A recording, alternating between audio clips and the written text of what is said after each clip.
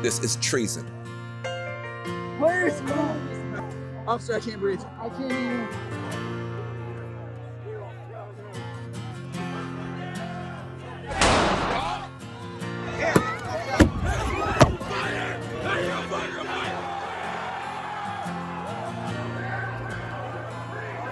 And hey, man.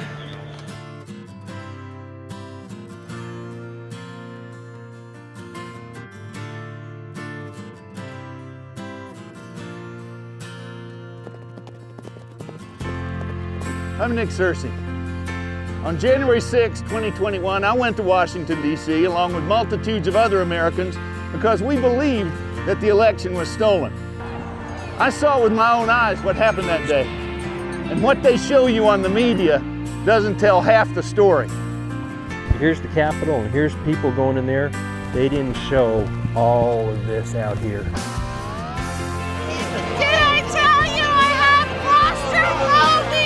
I saw people of all colors, races, creeds, Asian Americans for Trump, blacks for Trump.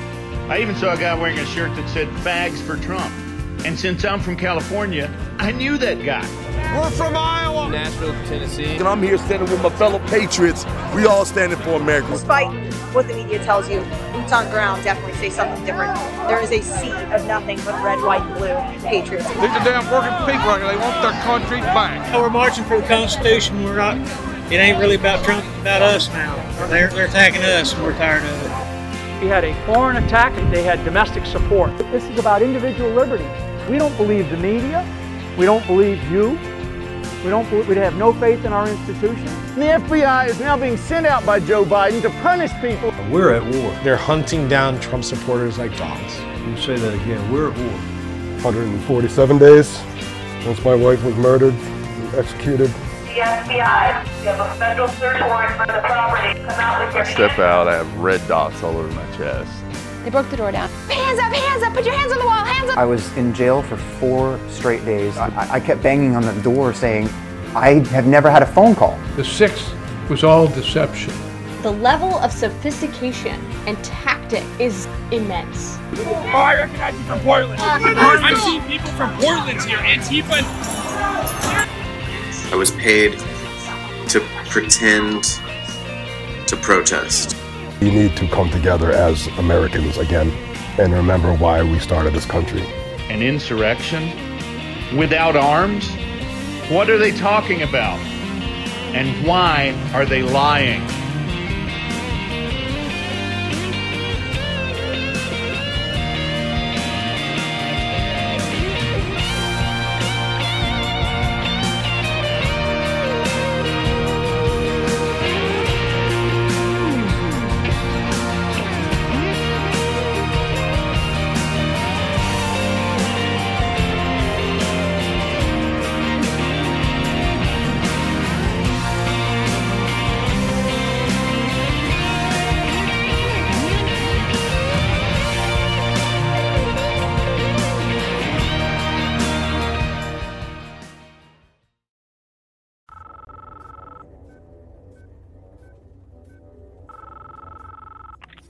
I know you're out there. I can feel you now. I know that you're afraid. You're afraid of us. You're afraid of change. I don't know the future. I didn't come here to tell you how this is going to end. I came here to tell you how it's going to begin. I'm going to hang up this phone, and then I'm going to show these people what you don't want them to see. I'm going to show them a world without you. A world without rules and controls, without borders or boundaries. A world where anything is possible. Where we go from there is a choice I leave to you.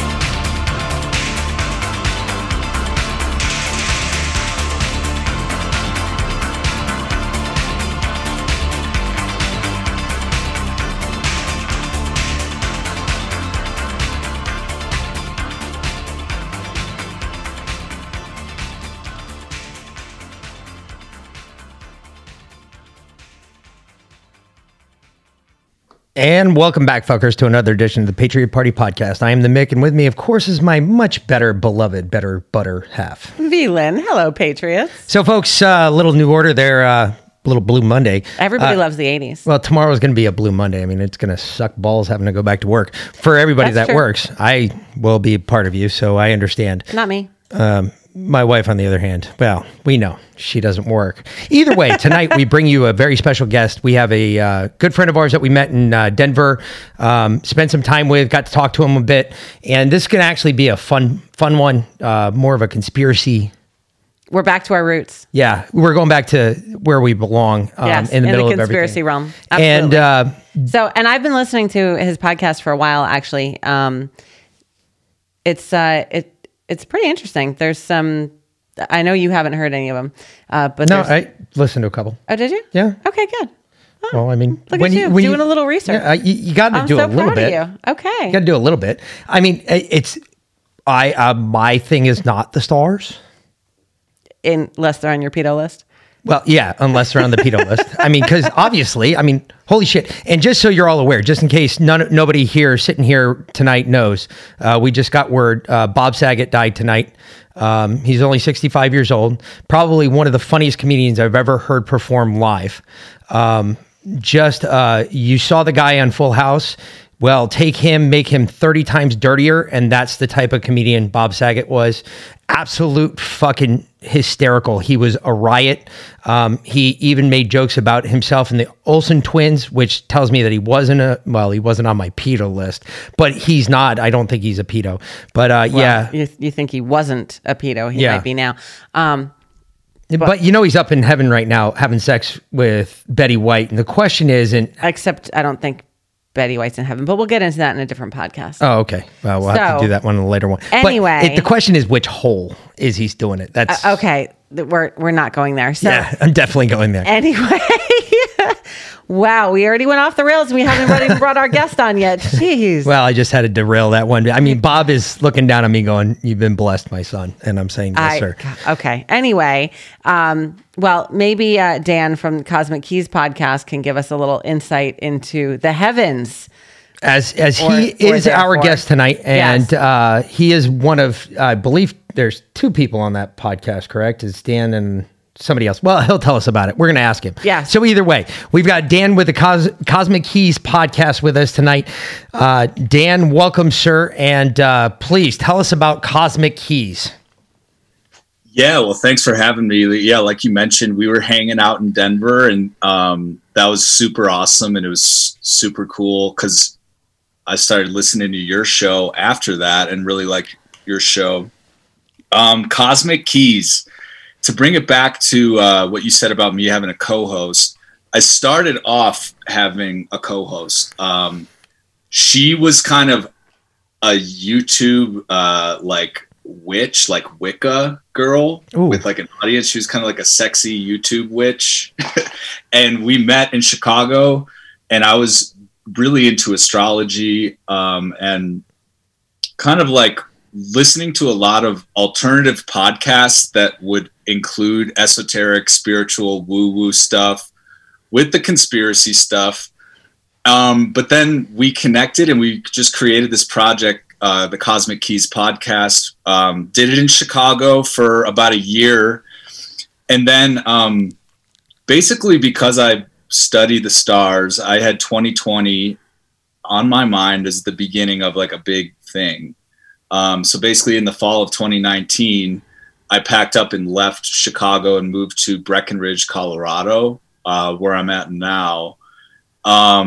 Just because astrologers there was a lot of alignments happening in January 2020, and I just kind of jumped on it. I was sort of practicing what I preached and decided to get out of the city and come here right on time. And then I came here, and then COVID and everything unfolded.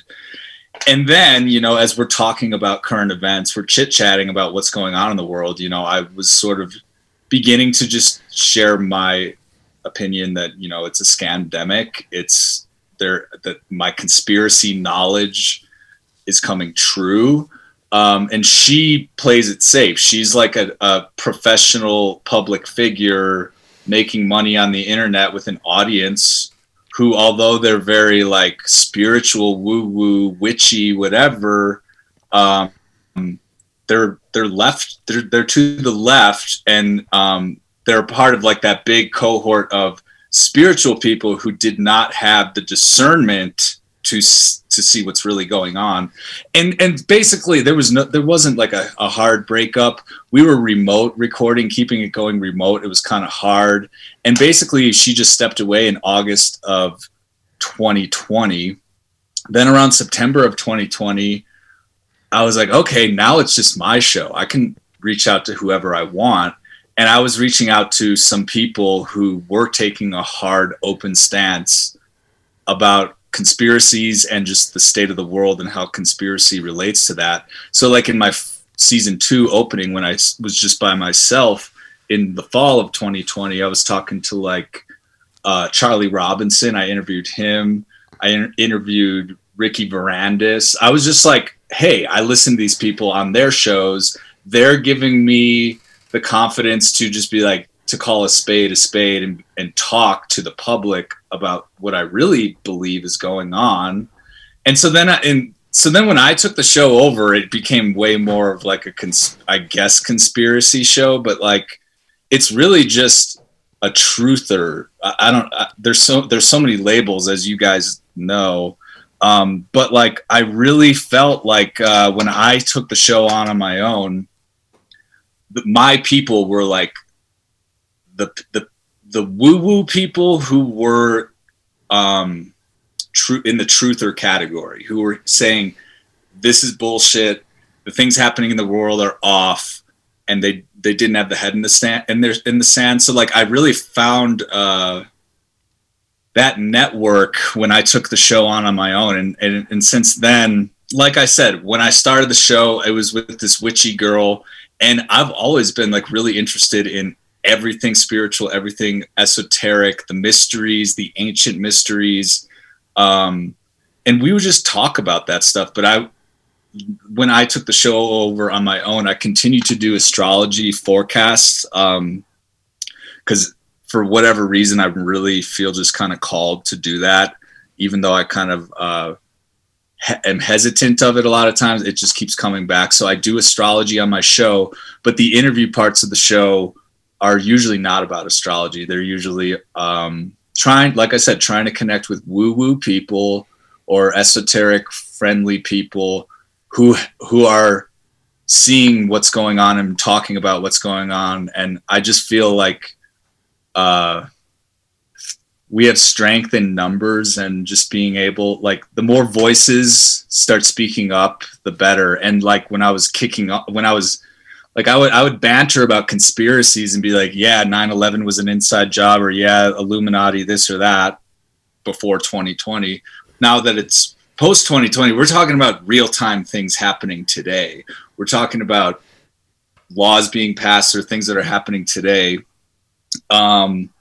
So yeah, I'm trying to connect with people on my show who are, like I said, the woo-woo conspiracy people. I would consider you guys woo-woo conspiracy, because the story was, I remember when we were at that party, we were just hanging, and then at a certain point, it clicked in my head. I was like, no, they were on New York Patriot and the trippy ass story. Yeah. Like I really loved that episode. And like, I think I was just like so caught up in your story when I was listening to it, I almost missed the fact that you have your own show, you know?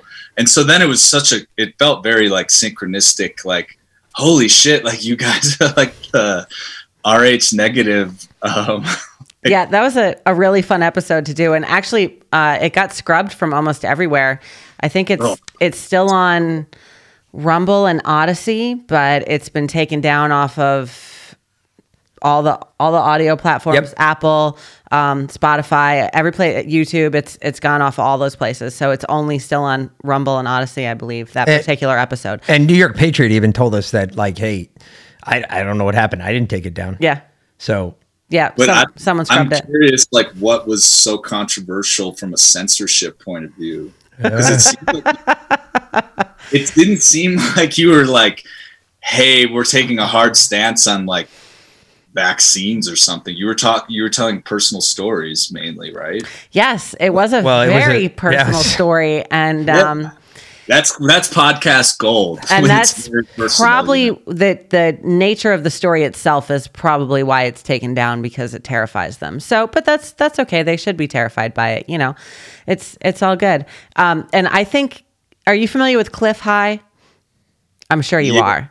Permaculture. Yeah, I think Cliff has redefined the term woo-woo. You know, most people think of woo-woo and they think of the crazy Wiccans, not the fun ones, you know, like the way out there people. But Cliff has redefined woo-woo to exactly as you just described it, like where the fringe conspiracy who all turned out to be true. Yeah. So like the woo-woo perspective takes so many different forms, but it's just like, it's clear that this is so weird what's happening. It defies reason. So it comes in lots of forms. Like there's super Christian people who are like so on point in what they're saying about what's going on. And then there's like occultists who are like really very different than that, but they're seeing the same thing. And I think it comes down to discernment and just like these woo-woo people who are not seeing this agenda or not seeing it. It's like, do you even think the woo is real, or are you just like a personality, like making money off of it or something?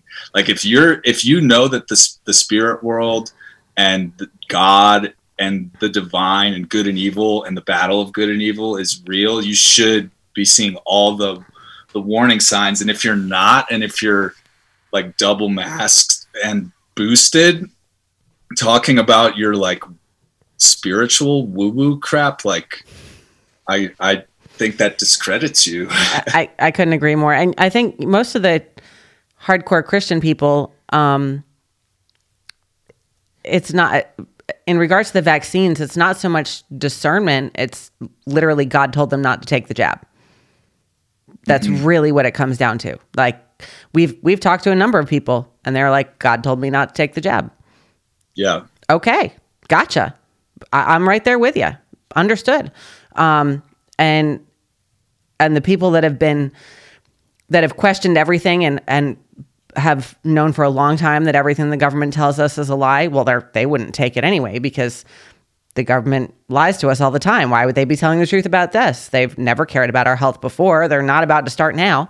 Well, I think that spirituality as a whole, and if you come out and you say you're a spiritual person, for instance, look what happened to Tim Tebow.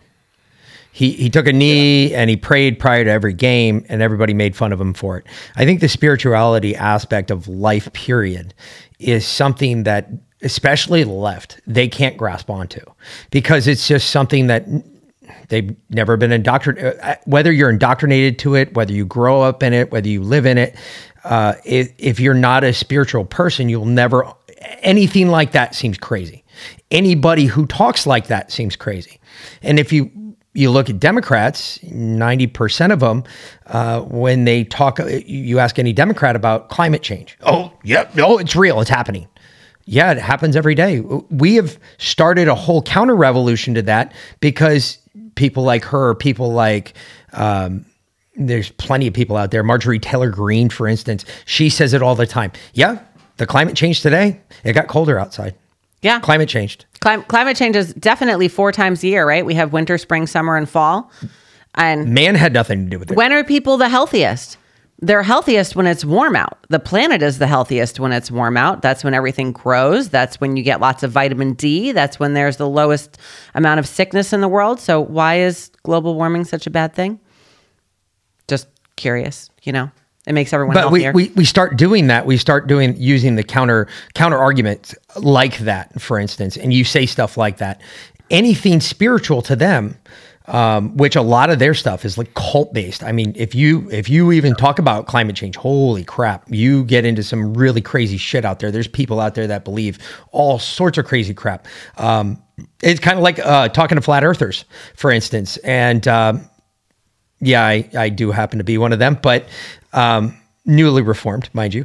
I opened my eyes to it. I believe that there is a possibility to that argument. I believe that maybe, because if I can't believe that the jab's good for me, and I can't believe that JFK really didn't die from Lee Harvey Oswald's bullet, how can you believe for a second that, oh yeah, we live on a globe?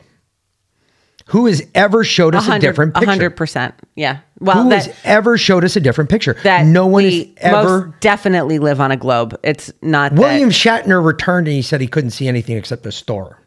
Actually, he said he saw great evil around the planet.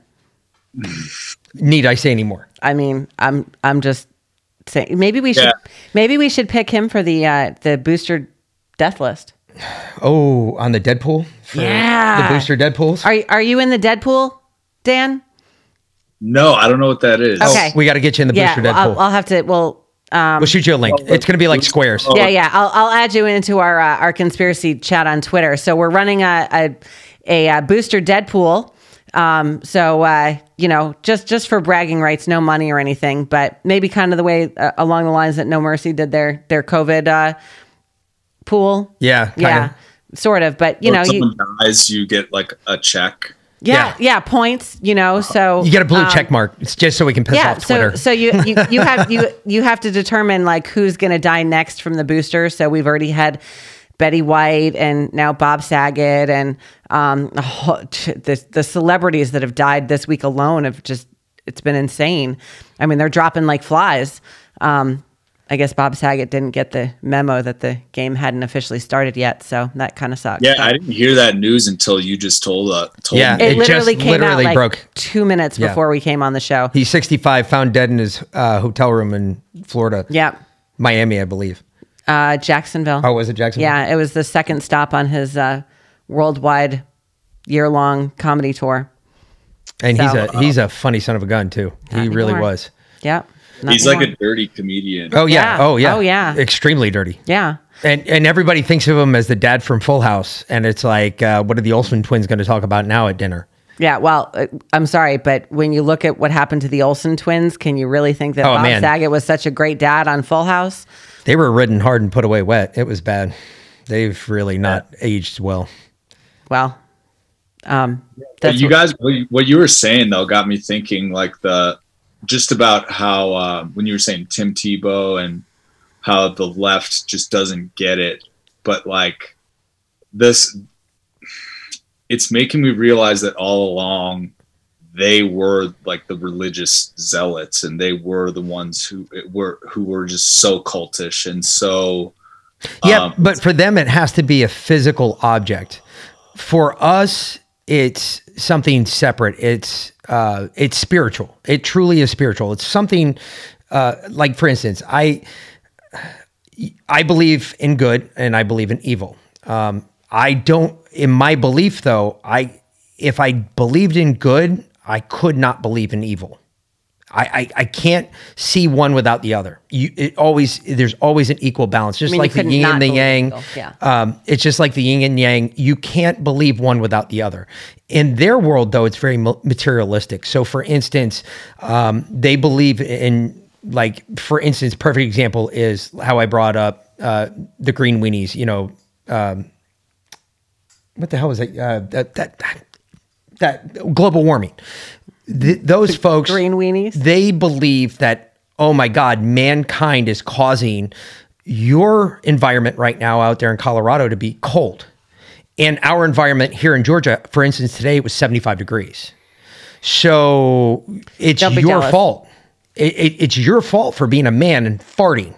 That's why the earth is changing so rapidly. No, it's called a season. No, it's obviously because he's a white man. It's not because of his farts. Oh, okay. Yes. Okay. Well, you got to relinquish some of your whiteness.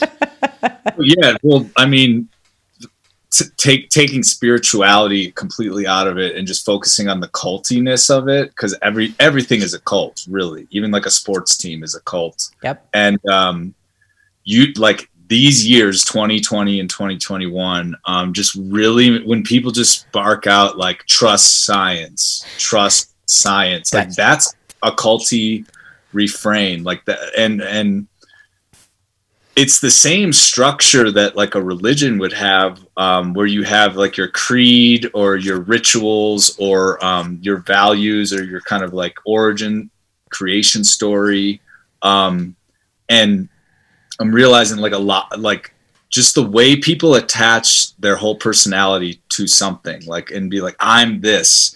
And the way leftists just be like, the way leftists treat science like that, they treat the experts like that, they treat social justice like that, and like race and stuff like that. It has all the hallmarks of a cult, and it's and part of the programming in that is to block off the real spirituality. You just say, you know, we're physical, we're material, we're just humans, and you know, there's no sky daddy, there's no like God. Yeah. It's like the movie Divergent, right? The leftists are the ones that have to be labeled, that have to fit into a specific certain society, and you cannot diverge from that. If you fit into more than one of those labels, then you're weird. You're the devil. You're the end. Like, you're going to kill all of society. That's it. You know. Are you familiar with the movie Divergent? I think everyone saw that at some point. I know the title, but I have not seen the movie. Wow. Okay, the book's even better than the movie. I'm so cut off from Hollywood. I read the books, so the books are good. Oh, okay, nice. Yeah. Nice. but that's it. You know, society, it's essentially a post-apocalyptic world, and their society is divided into certain cultures, and some people are the thinkers, and some people are the soldiers, and you know, some people are the doctors, and some people are the basic workers. Essentially, is what it comes down to. Yep. And then, but it's all about how you think, and you know, you're divided. You're classified into one of these separate societies based on how you think, on how your brain specifically works. And if your brain fits more than one of those societies, you're labeled a divergent. You're a divergent. You're removed from society. You're killing society. They don't know what to do with you. Mm-hmm. So that's interesting. And you're basically, you're labeled, you're labeled divergent, but you're removed from society because you are a threat to their system, because you cross so many different boundaries.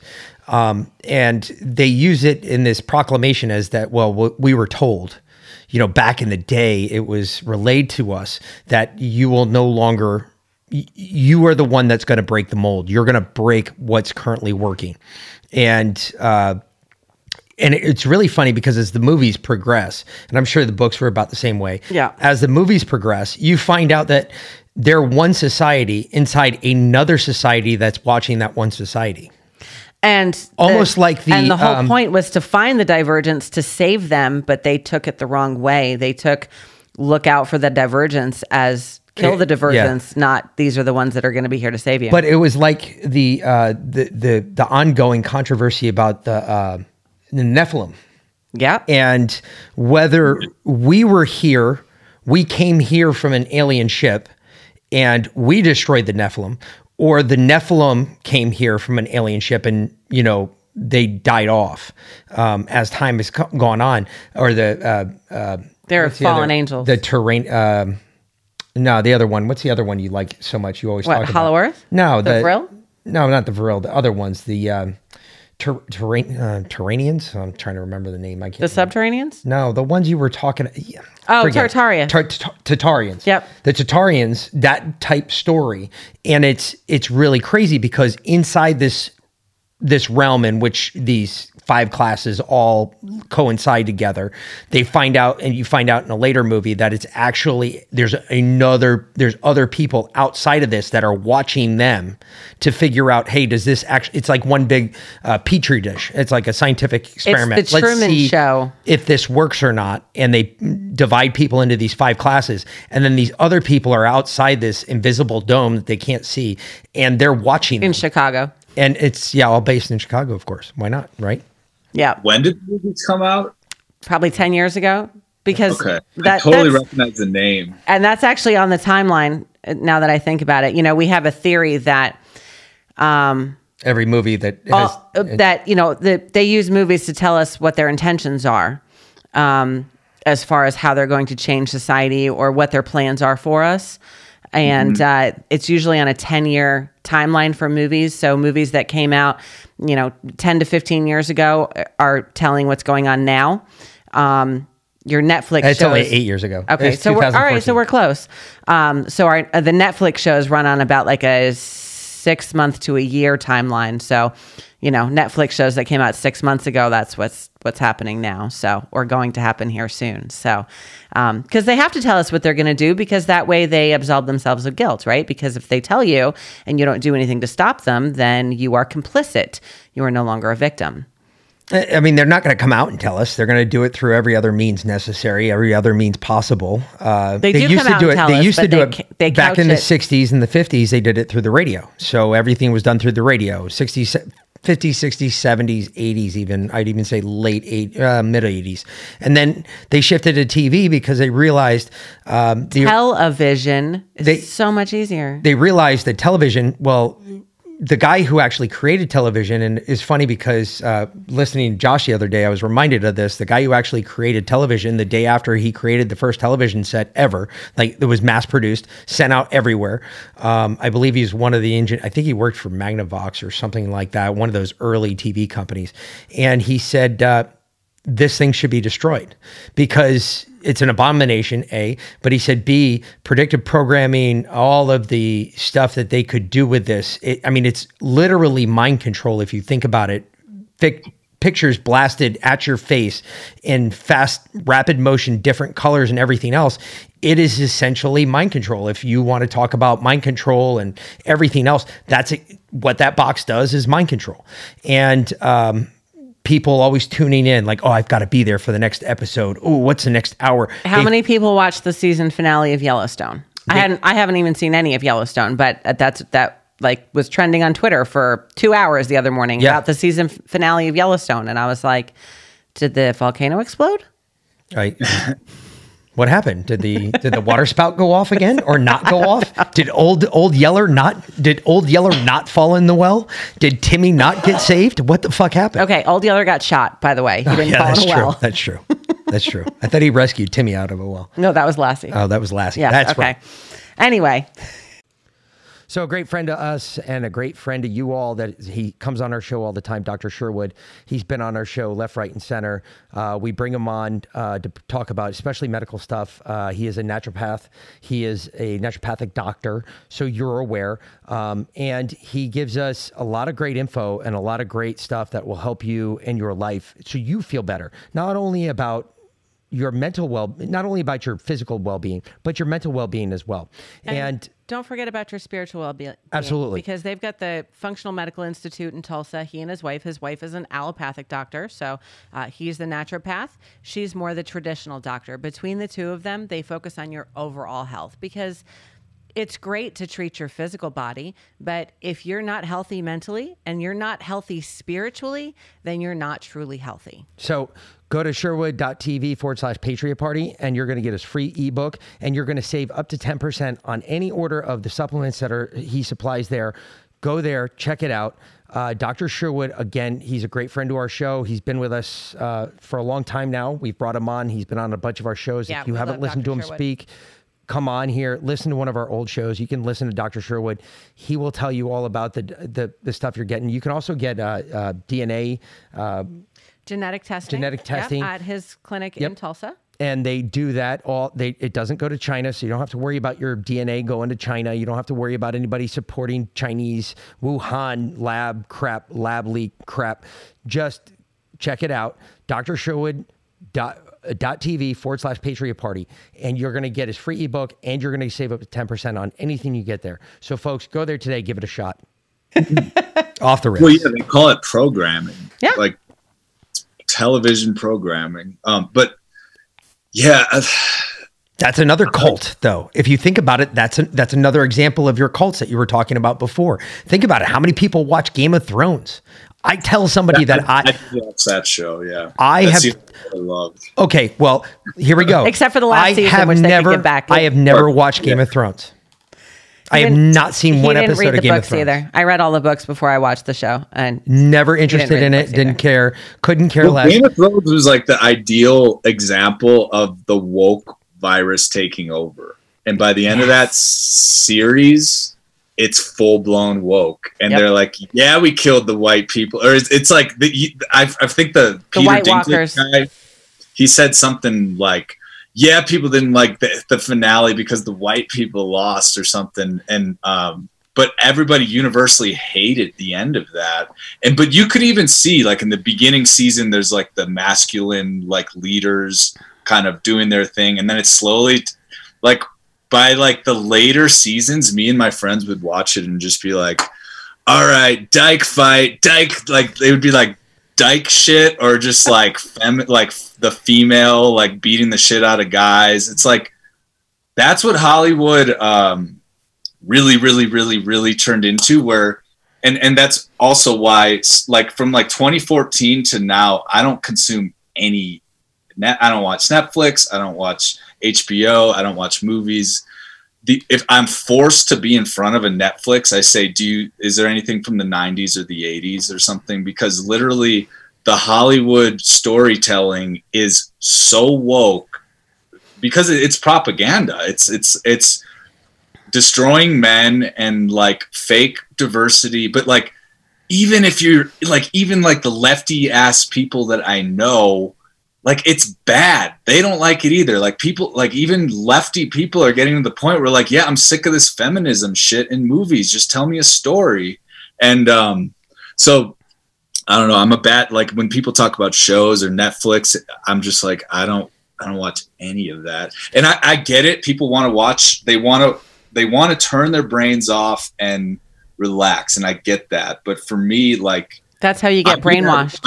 I do that with like super woo podcasts, like really like that kind of just puts me at ease and like takes me out of life. And we need that like mindless entertainment. But for me, it's genuinely, I am revolted by mainstream entertainment. Like it's funny that you brought all that up because I was going to say that, you know, if you remember, and I don't know if you watched it, did you watch The Sopranos? No, I've heard it's really good. That was a good 90s show. It was one of my favorite shows, all the way up until the end. The last like 3 or 4 seasons, they got woke. Yeah, they did. They went woke. I was thinking a while ago, right? Yeah, did. I was thinking about this a little bit ago because I was listening to I forget whose podcast I was listening to, but they brought up the Glee thing. Jack Posobiec. Yeah, it was. Yeah, Human Events Daily, because he broke that. He brought up how the wokeness all started from the TV show Glee. And Glee came out, I think Sopranos was either in their 6th or 7th season when Glee came out. And I noticed the real mob aspect of, I guess you would call it, The Sopranos kind of left.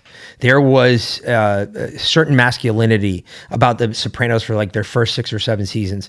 You actually see them, they're killing somebody once an episode. I mean, every episode you ask for a pay raise in The Sopranos, you got whacked the next episode. Yeah. They were, or sometimes they just whacked you for fun. It was the same thing in the same TV show that was going on was the prison one. What was Oz? Yeah. Oz was my other favorite show. I used to watch that too because they asked for a pay raise in Oz. You were dead the next episode. Somebody killed you in prison. Or you got ass raped. Yeah, one of the two. But it was The Sopranos that really opened my eyes to it, because I grew up in New York City. I grew up in New York. I grew up around the mob. Knowing some of the people that the show was based off of. I saw what the mob was. I knew who mobsters were. I understood Italian culture. I understood what these people were talking about. And then all of a sudden they kind of went to this route where it was really... it was almost like touchy-feely. It was like, oh, look, he's going to take care of the little guy. Mobsters never did that. Did that for anybody. Oh, don't do that. You might hurt his feelings. They didn't even do that for people in their own crews. 90% of the time, the stories they tell about the mob, and they tell about, it's never somebody you don't know coming to kill you. It's always your best friend. Your best friend kills you in the mob. That's the way it goes. That's the way it works. It's just, that's the way it is. And, you know, all of a sudden there was none of that. And the last season, they opened the last season when they killed Moltisanti off, who was his nephew. I was sitting there going, holy shit. And it was, you know, Tony Soprano who did it. I'm sitting there going, holy shit. And I'm like, now we're back to, you know, what the mob is. And it was weird that they started that season off, but then it got all soft. And then the end was like nothing. And everybody hated the end. And everybody's going, what just the like fuck? Game of Thrones. And you know what happened in Game of Thrones is that the midget did something weird and he got thrown against the dartboard that was made of Velcro. George R.R. Martin. No, that only happens in Thailand or on St. Patrick's Day in Savannah.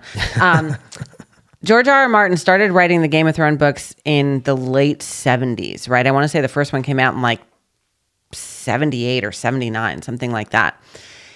The final book has not come out yet. He's been writing that book for like 10 years. So the last season of Game of Thrones was not based on anything, right? So all the first seasons were based on his books. So it portrayed that toxic masculinity that they talk about. But, you know, I mean, it portrayed, as he wrote it, the way society was in the 80s, the 70s, the 80s, the 90s. He didn't put that woke shit in there because it wasn't around when he wrote the books. But then they ran out of books, but they still had to finish the show. So they brought their own writers in. And what do you get? You get the final season of Game of Thrones. Yeah, and I think of it all from a really woo-woo perspective that I'm sure you guys can relate with. Just that, like, yeah, good and evil exist. There are invisible spiritual forces at play at levels we can't comprehend or even like perceive. And my sense with Game of Thrones, I have like a very like apocalyptic way of seeing these times we're in. And the Game of Thrones is an apocalyptic story. And right, even from like just the idea that in the very first season, you see the White Walker zombie and you know something bad is about to like unfold. And really, when you think about the timeline of that show coming out, I think the season finale was what, like 2019. The whole way through, like I really am of the opinion that like certain shows are translating what's happening in the collective conscious, you know, and can foreshadow stuff. And as Game of Thrones started off, it was like, yeah, like these from the time the book was written in the 70s, like these heroes, these knights that have honor, and it's like, oh, and that was what resonated with me so much. I was like, oh yeah, this medieval code of honor, like it made sense. That show made me feel like I had like past lives in some medieval time, and that's why I hooked on so hard to it in the beginning. And then as it unfolds, the show gets more woke, and then the world around us gets more woke. Then the show gets even more ridiculously woke, and the world gets more ridiculous, and it gets more apocalyptic in the show. And then it just went, by the time it's the season finale, that was like right before COVID, you know? So like the whole time watching that, I was like, there is some synchronicity between this storyline and like what we're going through in the world. And watching it was making me be aware of it. Cause it's like, yeah, I'm sick of this like dyke shit, you know, like the main characters all turned into just butch women. Yeah, they did. And I'm all about weirdos. I'm like, I was a leftist kind of, you know, I'm a rebel, and I'm I consider myself kind of like on the fringes. So I don't care if you're a butch woman or whatever. I've always been cool with like the leftist. You do group. you. Just let me do me. Exactly. And but from a storytelling perspective, Hollywood has just been shoving in our face over and over and over, like butch woman, butch, like stupid, like man loses, white man bad, diversity, queer, gender, like, and then it makes you want to puke at a certain point. But just like myths and storytelling and all in culture and even pop culture is actually really important. And the state of pop culture from like 2014 to now is such a hard decline. You see the woke mind virus, the leftist thing, which at the end of the day, when I'm talking about the battle of good and evil, I'm picturing a massive evil force infecting the world. Like seriously. And like what William Shatner said he saw when he looked down at the earth. Yeah. And when you see that, when you just see all these people, all of a sudden they're wearing a mask, they're part of this evil cult. It's like, this is a force of evil. It's obvious to us with discernment that, yeah, you can see it when you're out in public and see someone with like double masks and like demon eyes, just like tweaked. I'm just like, they are under attack by evil. But in the culture, I'm like I said, stuff from the 80s and the 90s was good. It was entertaining. It was feel good. It was euphoric. It was storytelling. It was movies with good characters and good plots. And by like 2019, 2020, it's like woke clown insanity. So I think the decline of culture and like the woke takeover of Hollywood is just a reflection of like that bigger thing, which is straight up evil. But it's just like the timing is right. Yeah, it's clearly taking over, but I would say God wins in the end. You know, like it's not going to succeed. Like this is not sustainable. I agree. And you said that you started your podcast because you saw something coming in 2020. You saw something in the stars. And I listened to your 2022 predictions, essentially, podcast. But I think a lot of our listeners probably haven't heard your podcast before, although I'm assuming that's going to change here soon. But what do you see coming up? Like, do you see this ending? What do the stars tell you and not the Hollywood stars, I mean, the ones in the sky, tell you is coming our way? Yeah, not the shitbags on the ground. Yeah. Well, I mean, the main thing is that, I don't know if you guys remember the Star of Bethlehem. That was kind of like a... Yep. Oh, yeah. Oh, yeah. He got a picture of it, actually. It's amazing. He got it from the top of a fire ladder. It's a fantastic picture. Actually, so the fact that happened, that from... like, obviously, it was a conjunction between Jupiter and Saturn, which that happens every 20 years. That's a 20-year regular cycle. And it has been landing on years that end in a zero. So this past one was it was in the year 2020. The one before that was in 2000. The one before that was in 1980. One before that was in 1960. So, I mean, those are like, what's the word? Like mile markers in just the human timeline. And that's what we're doing with astrology, is looking at these cycles. Like you can clearly see it. This planet, which from the naked eye we see as Saturn and Jupiter, if you are paying attention, it takes 20 years for them to come together. They separate and then they come together because of the speeds they're at.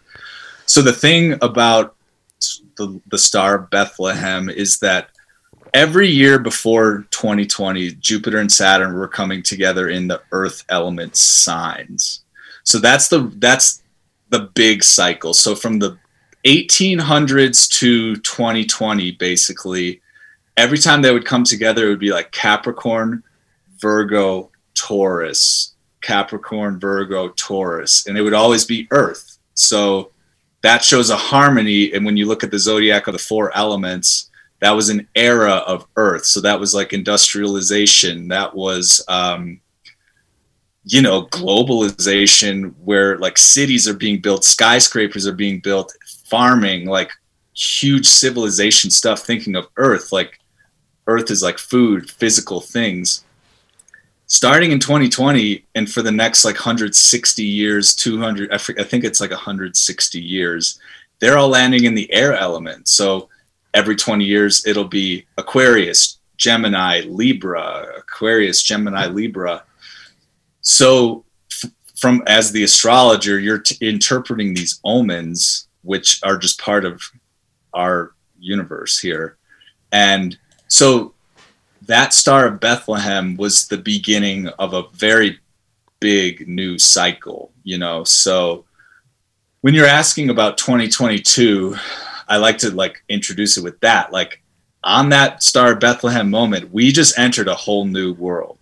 It'd be like if the Industrial Revolution with factories was just about to kick off, except this time around, it's the air element. So it's up in the air. It's this technology.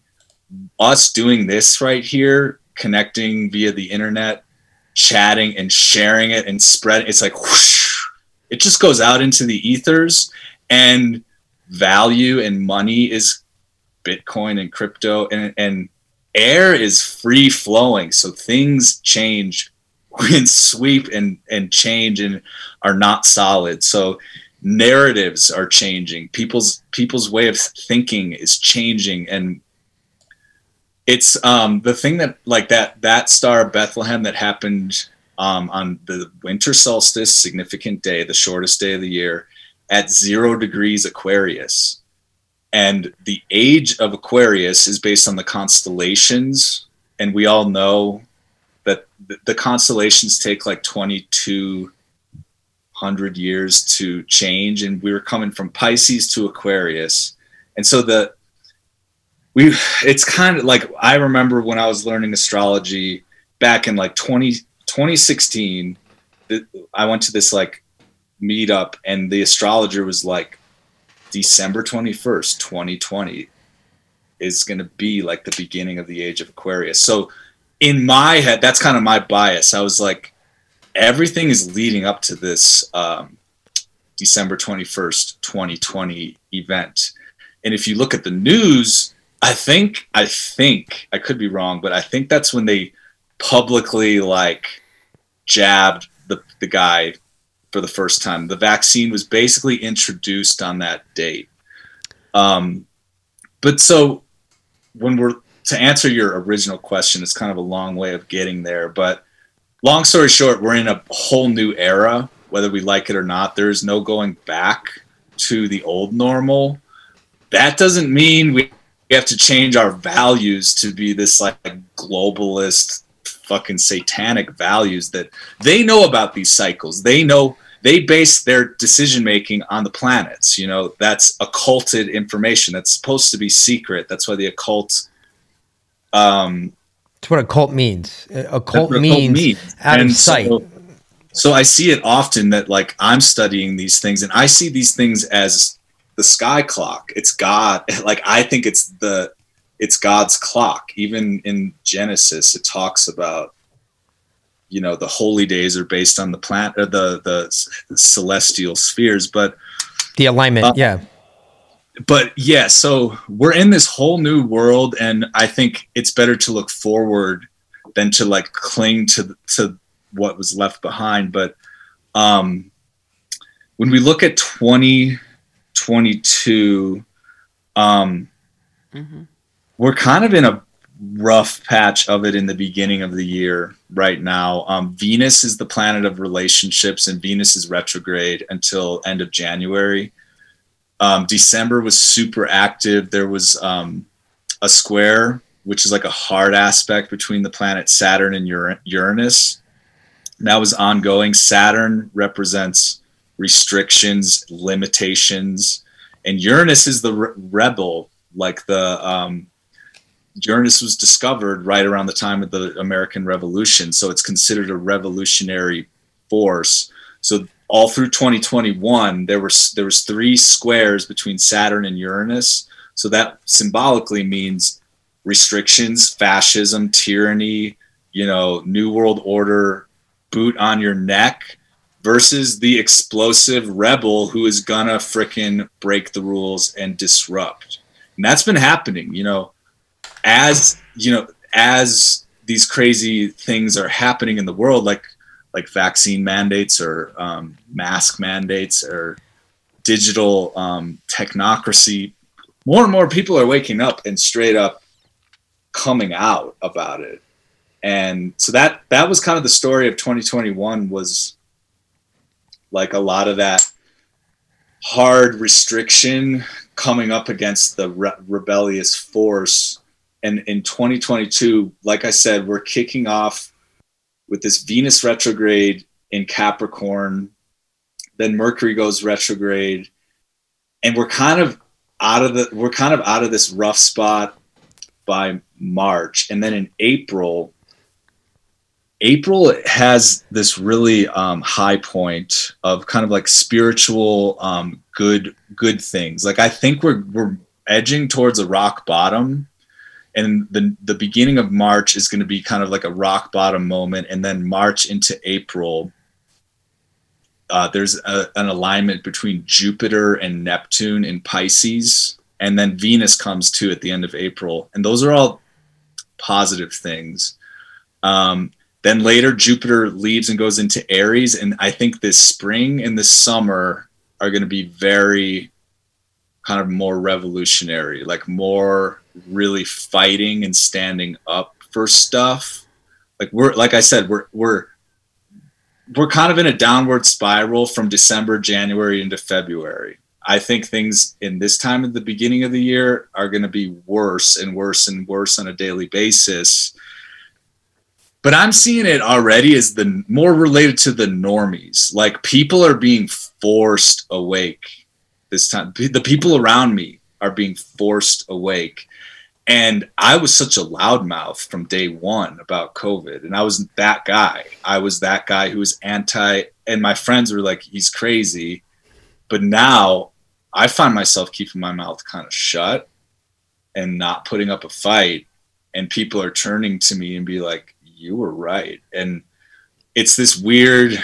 So when I'm saying the beginning of this year is bad, I hate predicting things, but that's kind of your job as an astrologer. I was saying, yeah, like the beginning of the year is going to be rough. And now that we're kind of here, I'm seeing it in my life as a lot of these normies are being red pilled or black pilled. And as we know, that's not a pretty or pleasant thing. It's hard to take the red pill. It is. The red and then pill's it turns into the black pill very real quickly. Quick. Yep. And if you don't follow it with the white pill, you're just going to cry yourself to death, basically.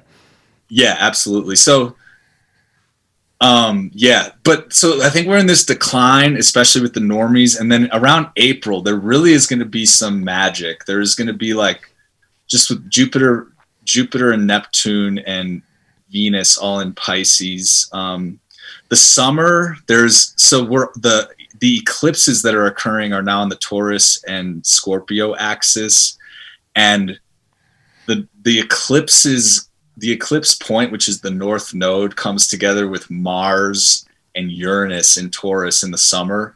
So that's what I'm saying. Like, there's going to be, if I'm trying to make it easy to understand, like the beginning of the year, pretty rough, rock bottom, beginning of March.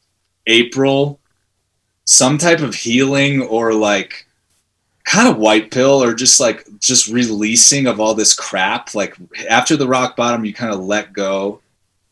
But then in like May and June, there's this like burst of fiery, like enthusiastic and aggressive, passionate energy happening.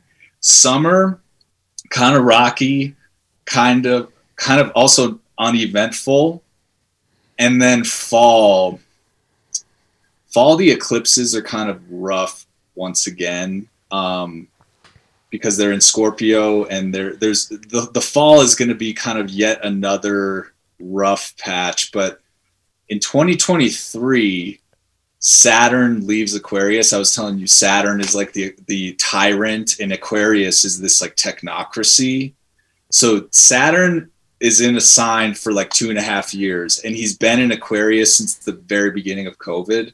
So when Saturn leaves Aquarius and goes into Pisces, then I think that like the collective will start healing and like get out of that black pill like difficulties, and then we can really start talking business about like, okay, we're on the other side of this like 160-year air cycle.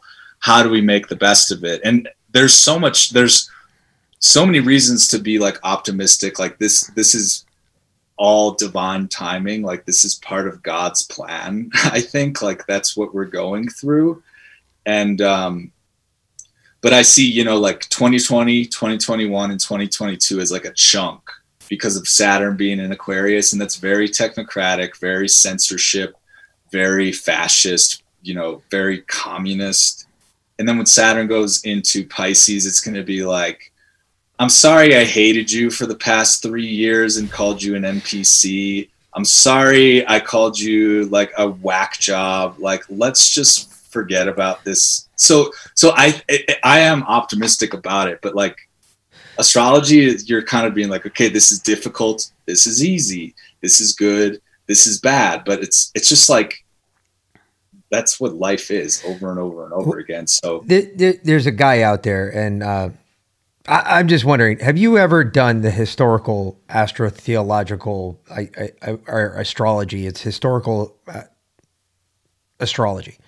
It's basically like what was going on in the year, for instance, and I'm just going to throw this out there because I may have heard somebody else who already told me about it. So, because I don't really follow astrology all that much. However, he knows he's a Sagittarius and he wishes he was a Scorpio. That's about it. No, I never wished that, actually. I always thought Sagittarius was badass because he's the only one carrying a fucking weapon. But either way, if you look at like the historical astrological crap that was going on at the same time of certain events in history, would it surprise you to find out right now that basically everything you just described was also taking place in 1776? Yeah, and that's one key thing that I left out in that is that we're in the U.S. Pluto return. Yeah. So, well, Pluto's not a planet, so it doesn't really count. Of course, that's what NASA told us, but I also think that space is fake and gay. But past all of that, everything that's going on right now was also happening in 1776. Yeah, does that change anything that you're thinking about? Yeah, like you're right, because Pluto is the farthest out that we really use a lot in astrology, and it is small, but Pluto's really significant and different. So the 12 signs is basically the 360-degree wheel with Correct. 12 slots in it, and it's just like literally like a clock on the wall. And when you're following Pluto, it was in Capricorn at 20, I forget the degree, at that time at the Declaration of Independence. And so like Pluto represents death and rebirth and destruction and evolution, because you have to be sort of destroyed in a way to evolve and change. And when when a country goes through the Pluto return, it comes out different on the other side. Like Rome had a Pluto return, and this is the thing. I want to get more into the historical astrology because it is cool. But like, you know, when you think about somewhere like Rome, yeah, it eventually kind of became like Byzantium. You know, like that was still Rome though, but it's almost unrecognizable. But so like America, if we think of like civil war, or we think of changing and evolving to something different than it was from before. And Pluto entered Capricorn in 2008, and that's when we had like the first financial crisis. That's when we got Obama. Yeah. And then it hits the exact point where Pluto was on at the Declaration of Independence in July 4th, 1776, and it hits its highest point, which is considered the most deadly or the rebirth, the death and rebirth of any great civilization, according to what this guy was saying. And again, I was listening. I was listening to him and I understood what he was saying, but I was like, okay, so how does this apply to us today? And that was like my biggest question. He's like, well, we're in the same exact time. And I said, wait a minute. Okay. So this is just a repeating cycle that just, climate change. I can understand, coincidence, right? I can understand. I actually, correction. Let me rephrase that completely. There is no coincidence. Because there is no coincidence. So if what you're telling me is that Pluto will be at its highest point again, July 4th, 2022. And it'll be in February. The alignment happens in February, the exact alignment. Like, you're looking at the degree in the zodiac. I think it's 20. I don't know. I could look up what Pluto is now. It's in the 20s, but it's when it hits the same exact degree as it was on July 4th, 1776. That's the official return. But it really started in 2008 when it entered the sign of Capricorn. And then it's there for like 15 years. So it's this whole story of the US Pluto return is really a 15-year chunk of time that climaxes, in this case, in February of 2022. And then it's kind of past that when Pluto moves into Aquarius, and that's in 2024. So really, like, the 2020s is, like I said, we're in this 160-year air cycle now, and it's a whole new world. Like, that doesn't need to mean new world order, but like, we're in a different era now.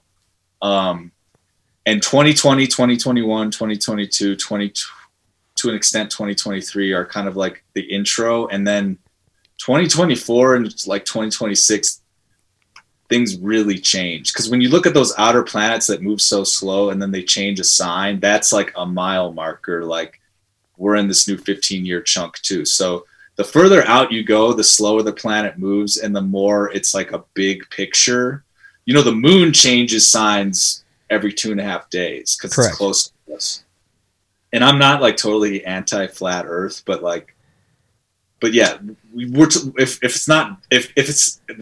the ancients that were flat earthers were thinking of in terms of distance, and they thought the moon was moving faster because it was closer to us. And Saturn was the furthest out visible planet, and that took 2.5 years to change signs even.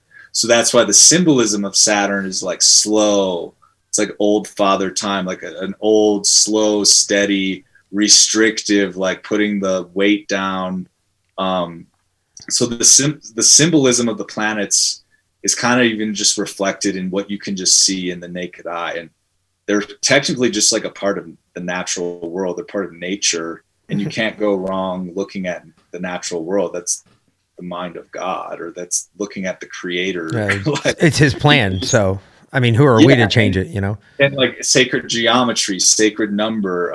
It's like, I will fully admit, not only do I not know what planets really are, but I do know when I look through a telescope, like in the flesh, they look like spheres, it makes sense.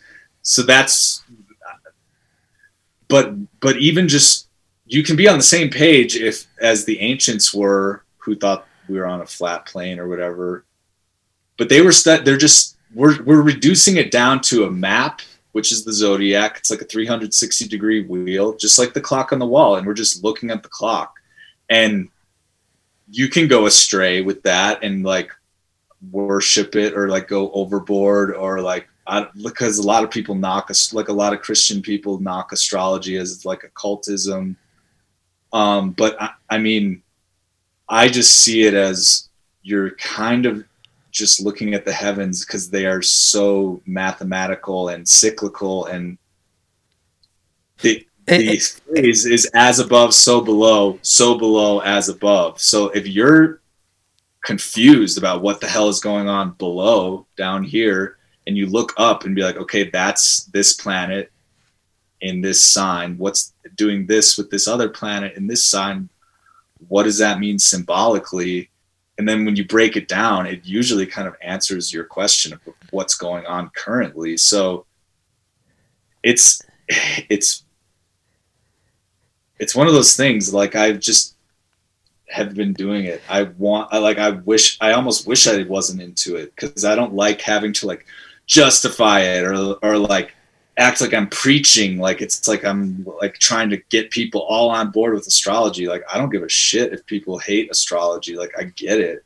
And I'm kind of just a natural, and it's almost like a vocation, unfortunately. And you're like, yeah, I got to interpret this today, because like, that's what I do. So it's funny that you brought up too, that Christians, really, it's not even Christians. It's not Catholics. It's not, if you look at the liturgical season, in a church, for instance, and then you look at the seasons as a whole on Earth, we all follow a astrological season, because everything follows astrology, because that's what everybody in the beginning of time took their time from the sky. They did not take it from what was on Earth. They always took it from above.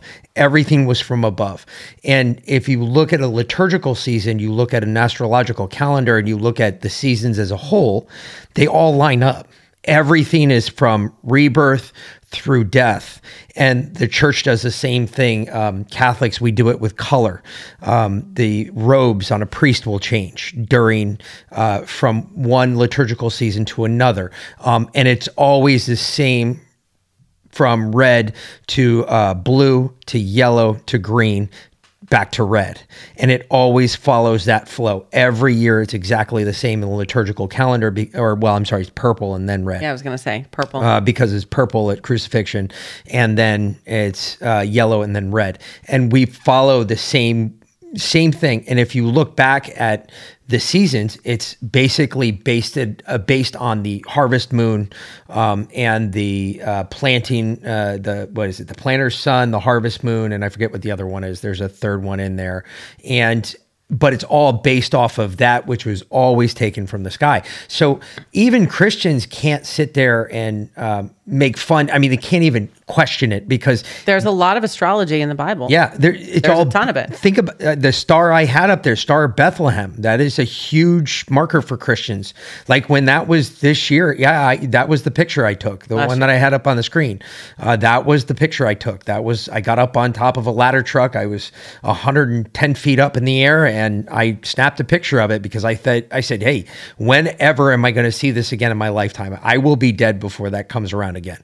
And then in July, then we saw the cratering, God's eye, and then we saw the devil's eye. Yep. And they're the reverse. It's when you have the moon, and I think it's Venus. No, it was the moon and that same star, the star Bethlehem. And it's not the star of Bethlehem, it's Jupiter or Saturn. Yeah, that's right. It was Saturn. I think it was Saturn. Okay. So Saturn's in the sky, and then the moon is above it. They consider that God's eye.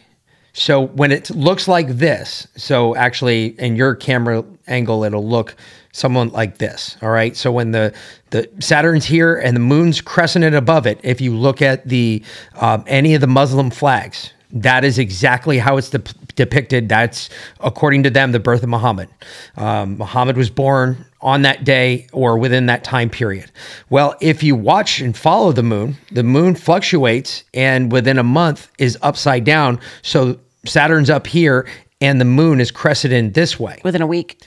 And that is considered the devil's eye. And that is, in that aspect, they said, if you actually go to Latin cultures, they believe that is the year of the dead. Like, it starts their dead-long celebration for all of the dead rising. That's what that's supposedly symbolizes. Now, I've never been to one of those Latin countries during that time. I would have loved to have been there, because they probably are hammered all year long, and that would just be a blast for me, and I'd probably die of alcohol poisoning at some point. I think they're hammered all the time anyway. Well, this is true. I don't know how it would be any different. But the devil's eye is really weird, because in the sky, when you see it, and it does happen within a week, it is pretty quick. and it goes from God's eye to the devil's eye, and they're directly indicative or reflective of each other because it happens in such a quick time span that it was like when we saw it, first time we saw God's eye, it was in the beginning of our trip. We were actually in Jamaica. And there was no natural light around us at the time, so we could see it clear as day. I was like, oh, look, it's God's eye. She had absolutely no idea what the God's eye was. I was like, what are you talking about? And I showed her. I took a picture. I was like, oh, that's so cool. Look at that. And he's like, that's God's eye. And I was like, I'm sorry, what?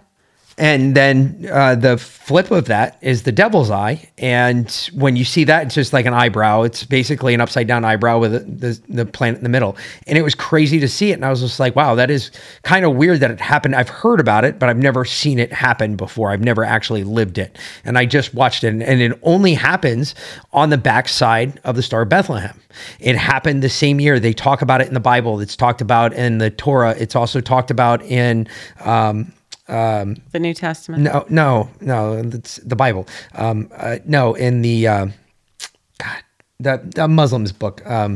The Quran. The Quran. Well, no, it was the Book of Saracen was the first one that's actually spoken about, but then it is transcribed into the Quran, but it was in the Book of Saracen, which was their first quote unquote Bible. But again, it's just something that's happened in history that people have noticed, and it started out in the sky. So Christians, and if there are Christians that do that, I mean, I don't know, I'm not an astrologer. So if there are Christians that do, I'm not one of those Christians. I happen to believe that everything has a place, everything has a time, and everything has a point to the place and time. And they're all specific and indicative of each other. Now, whether or not you believe that, whether you believe or not in astrology is immaterial. I personally, I believe it. I can see it. I can see it happen. I'm not sold on astrology. I don't think it can tell me the future. I don't think reading my horoscope every day is going to tell me, oh, you're going to make a lot of money today. No, there's nothing about the stars that tells you that. Just like there's nothing about the stars that tells you that what happened in 1776 is going to happen in 2022. I just found it really odd, and that I don't believe in coincidences. And when I found out that the same sky that took place in 1776 is about to happen again here in 2022, and everything that is going on right now, I'm like you. I believe that there's a reason why all of this is lining up. There's no coincidence here. There's something else. And I do think that there's something else that's going to take place. What is it? I couldn't even fucking begin to tell you. I some days I feel like, man, America's we're gonna get pissed off and we're gonna rise up. And then I watch beta bitch TV shows where violence is bad. It's really bad. Really? Our whole country is based on violence. If you look anything about our country was founded on the blood of others. Where else in history? I mean, every civilization is rose up that way. That is how it was done. It was never done cleanly. Nobody just walked on some land and said, oh, we're here. We're a country. How you doing? No, there's always been violence behind it. I don't believe that we're not a nonviolent society. That's just my take. Yeah, I've never heard of the Eye of God thing. I'm going to look into that. That's really interesting. But yeah, I think it's kind of just like data on the one hand, but the thing I like about astrology is that the archetypes we use are real. Like the symbol of Sagittarius is about that time of year. Like the symbolism it's about that time of year. The symbolism of Scorpio is about that time of year. The elements of these things, like Sagittarius is fire, Scorpio is water. Those you can comprehend. Like the elements are real: air, earth, fire, water. And it's just very human to use them. And I think by practicing astrology forces you to kind of come into contact with those archetypes, which all live within yourself, you know. So if you're going through I was going through a Mars transit, and I'm a Scorpio rising, so I'm technically ruled by the planet Mars, and becoming more aware of my personal astrology just makes me be like, oh yeah, that's just my Mars, quote unquote. But Mars is the warrior, the aggression, it's the sex drive, it's the bloodlust, it's passion. And we all have that within us, technically, like men and women both do, but Mars is a masculine planet. So and the 12 houses in the zodiac were created, you know, before Christ, you know, it's that old. Yeah. But they're 12 areas of the zodiac that encapsulate everything in the human experience and categorize it. And those categories are still completely relevant to us today. Like nothing changes. That's it. I just told my buddy about that. I said, what was Sagittarius? Sagittarius was also known as the Great Hunter. When is hunting season open? Usually that time, like November. Yeah, right? Yeah, right. Smack dab. First day of hunting season is the first day that Sagittarius it starts. The ring is. I was just like, why? Tell me something. Why is that? I just asked him. I was like, why does hunting season just happen? Because again, everything that started above is as below. Nothing is different. Think about it. You just said it. There's 12. What? There's 12. How many? 12 houses. 12 houses. How many months are there? 12. 12 months, 12 disciples. I mean, this all echoes. I always in the circle of fifths in music. It's the same thing. So 12 I octaves. There's 12 octaves. Yeah, it's sacred geometry. The creator, whatever you think the creator might be, made it that way. And I'm just as the astrologer paying attention to that and trying to live in harmony with it. And there's moments of really nice harmony in the planets. Then there's moments of disharmony, and that's just like life. Life is not constantly harmonious. We get beaten down, we get screwed, but every time you get quote unquote bad astrology or something bad happens to you, usually you dig yourself out of it and come out better. And I feel like that's like the game of this life. So even when you're looking at certain people's birth charts, they might have like a really nice chart, like everything is flowing, nothing is, but those people might be kind of boring.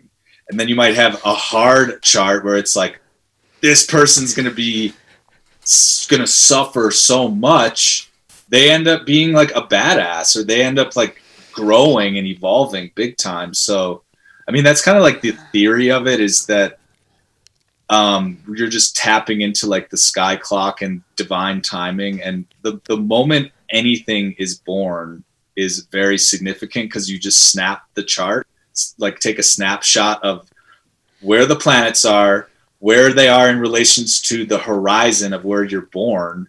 So like, you know, if we cast a chart today, it's 8:05 where I am in Colorado, it'd be 9:05 where you got, or 11:05. Are you on the East Coast time? 10:05, yeah. 10:05. 10:05, sorry. And then, so it's like different. Your chart where you are is different than where I am. Like the sun is further down where you are than where I am. So it's very exact. And it's when you look above and like stargaze and then use the astrology, not only are you like, holy shit, like the creator is great, you're also, you're realizing that there's like order to everything we're going through, including all this bullshit. Like I honestly, when people are like screaming at God when bad stuff happens, I'm kind of like, you don't understand the big picture. And even when you look at these bad things happening astrologically, or difficult things, like we're going to get to the other end of it and we're going to be better off one way or the other. That's just what happens. It's just a matter of how long is this bad period or difficult period or death period going to be before we spring back forward. And that's just the nature of this world. You could say that because we're in a fallen world, but there's good and evil here, and there's evolution and change every single day, every moment. Our spirits are eternal and beyond time and beyond all of that. But when we're here, things change every freaking second, and time is real here. And astrology is just makes you more like stoic about it. It just makes you be like, yeah, this is a hard time, or yeah, I have this hard thing in my chart. I'm going to be working on this for my entire lifetime, trying to overcome the tension this clash within myself. Like that's like in my chart, I have like basically a square between a lot of planets, and it's like, yeah, I have inner clashes and struggle, personal struggle. I'm not from a victim thing, but just from like a chart, my astrology chart is on paper difficult, but like the difficult things that have happened to me, I'm like, yeah, thank God, because that life would be pretty boring without those, you know. And trauma makes you a stronger person, or for most people, you know, going through something difficult makes you stronger and more capable of coming up against the next thing that's even more difficult. So, you know, dealing with life. If you don't know the bad, how can you truly appreciate the good? So tell me, how many times have you thought that, you know, you wanted to make clothes or buy clothes that you wanted to feel good about wearing? You know, it's really disturbing these days going shopping, because there's constantly in the back of my head, is this company, you know, contributing to the deep state? Is this one supporting the evil in our world? I don't know who to buy from anymore.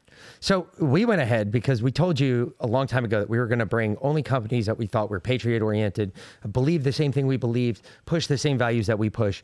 And we found a bunch. And one of the ones, our first ever sponsor, was Culture of Life 1972. Culture of Life 1972 supports the culture of life, not a culture of death, folks.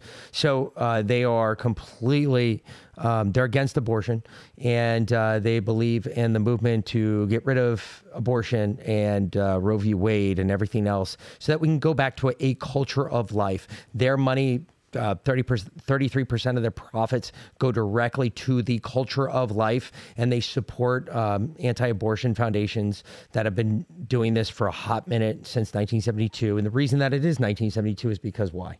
Because Roe v. Wade was put into law in 1973, which was when the culture of death in America started. So we changed from a culture of life to a culture of death. So if you go to COL1972.com, you can also sign up for her email list, and you can get the naughty nice list. So she'll send you a list of the companies that support the evil deep state and the ones that fight against it. And that's a pretty important list to have these days. And Carla, she's a great friend of the show. She's been helping us out from the get-go.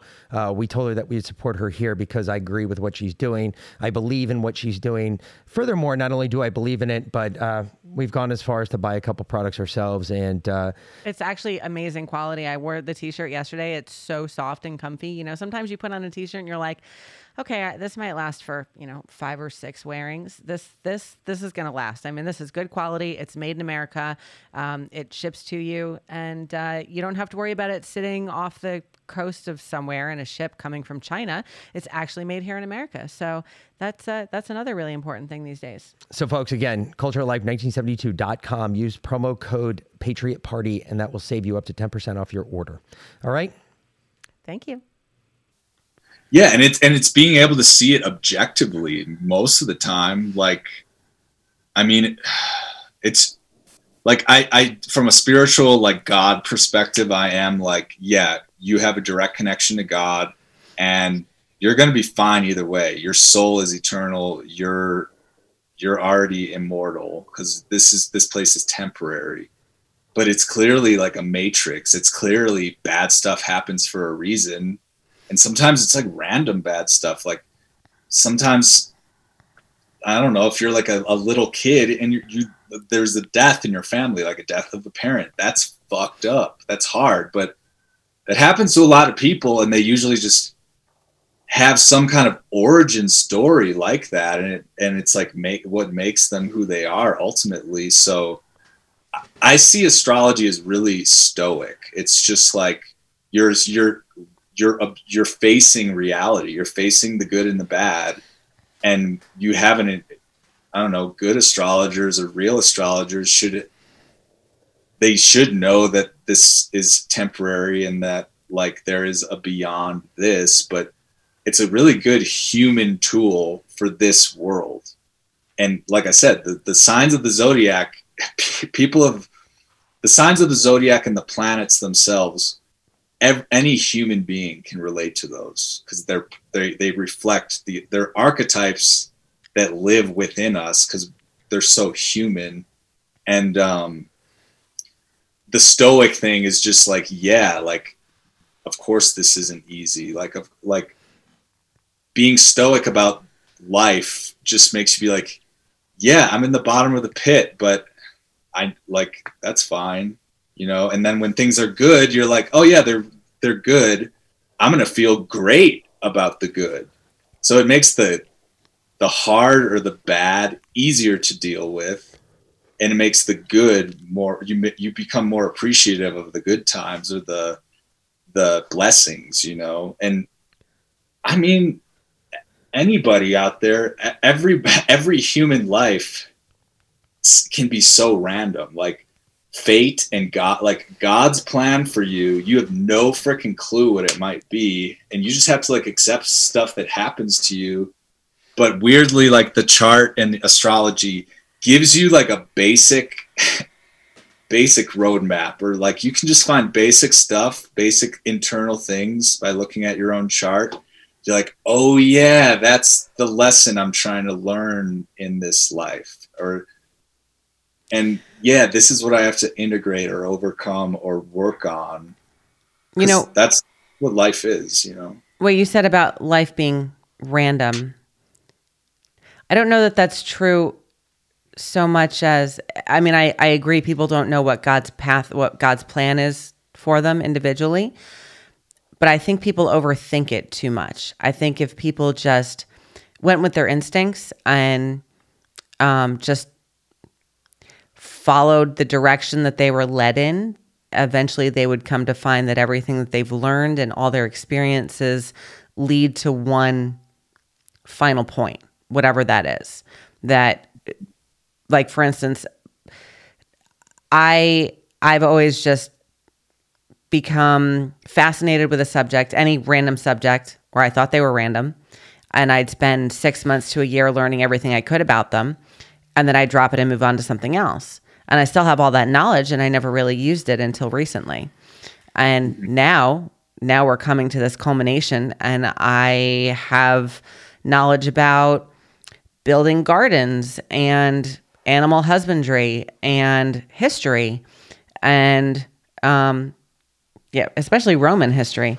Well, I don't know about that, but well, anyway. I know different history than you do. But my point is that all of these things that I've learned over the course of my life, I thought that they were random then, and now I've come to discover that they all have a purpose, that there was a reason that I learned all of them. I use the word random, meaning like they feel random. Yes. Or like things can change very quickly on any given time. And then if you study astrology, you're like, no, that actually was an activation of your chart. That happens all the time. And I'm not suggesting like, oh, you need to be aware of every single activation of your chart for every event of your life. I'm saying you need to just live your life and do what you said. Trust your intuition and go with the flow. But like, a lot of times with me, like, cause I like talk about astrology and give forecasts cause I just kind of live it. And like, I find it works well when you're in the thick of something and you're just like, you want answers, like what is happening today? And you consult the chart and you're like, oh, this is squaring me. That's squaring me. That's opposing me. That happened to me last winter when I tested positive for COVID and had a pretty rough time with it. And in the middle of it, the astrology like gave a definition to it diagnosed exactly what I was going through and gave me a timeline for when it's going to peak, when it's going to climax, and when it's going to wear off and go away. And that can kind of it just gives you I'm a very visual thinker too, and I love thinking of time in terms of these planetary movements and the signs. Like, so you're a relative time thinker. Yeah, like I love thinking about time. Like, in 2023, I'm picturing the chart, and I'm picturing like Saturn moving from this air sign Aquarius to this water sign Pisces, and it's like, oh yeah, well when it was 2014 and I was up to this, that was the last Venus retrograde. So like I love thinking about cycles in general. Like I was an econ major just because I didn't love econ, but I was capable of it because of the way my brain works. And it was like a good thing you'll get a good job with that degree, you know? But I also was an English literature major. So it's like astrology is kind of both. It's like data, cycles, numbers, time. Then it's very poetic and archetypal, like literature. So yeah, it fits my weird brain, but a lot of people are interested in it. And like I said, I think the main perspective with astrology is like, you came here under certain conditions. You came here under genetic conditions. You came here maybe under karmic conditions if you believe in reincarnation.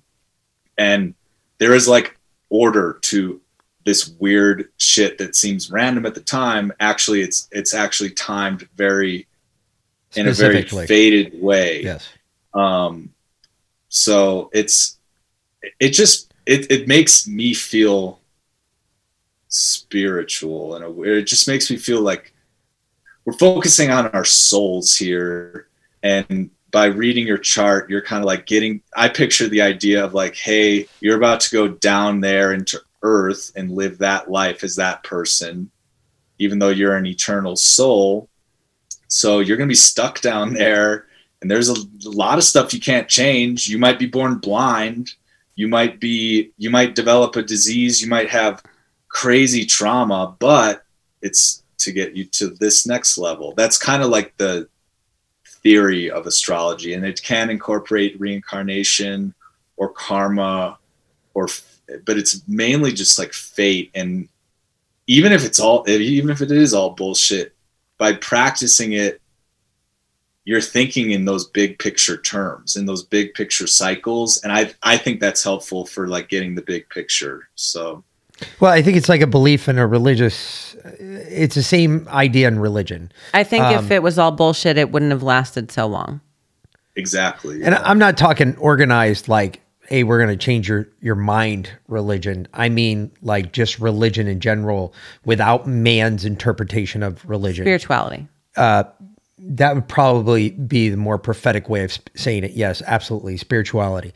And our spiritual well-being, and whether you're a Catholic, whether you're a Jew, whether you're a Muslim, a belief in a higher power is, I think, ultimately the end-all be-all of this. And to realize for just a fraction of a second, we are a minute speck on...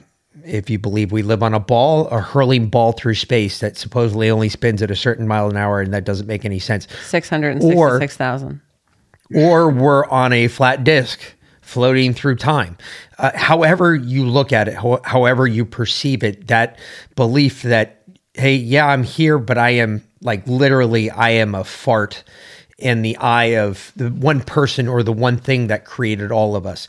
And to understand your place in that, or to figure out your place. And I think a lot of astrologers, I've always said this in the past about astrology, or well, not necessarily astrology, but astrologers. A lot of them, because there's like a lot of people that when I was learning all the languages I learned, one of the things I learned a long time ago was there's like 2 languages that no longer exist on the earth. One of them Sanskrit, and the Mongolian horde's first dialect has never ever been spoken on earth since it dates back. It's way the hell back there. But they're both dead languages. Sanskrit's a dead language, and to translate it now, I think there's like 3 people in the world that can translate Sanskrit, and I don't know of anybody that speaks Mongolian horde. But one of the big things with those 2 languages that I learned is the people that spoke those languages, especially Sanskrit, they were holy. You're talking about some very holy people. They didn't necessarily, and the crazy part is the 3 that I knew that spoke Sanskrit, they were all Catholic priests. And they did not subscribe to the Catholic religion anymore. When they learned Sanskrit, they no longer subscribed to what the Pope was or what the papal seal was. They were kept under such tight reins within the Vatican that they weren't let out because it was almost like they knew something we all didn't. And it was something they didn't want us to know. They probably did. Heard the same thing about the Mongol. Certain things like Sanskrit has words like of a specific aspect of God or that like directly relate.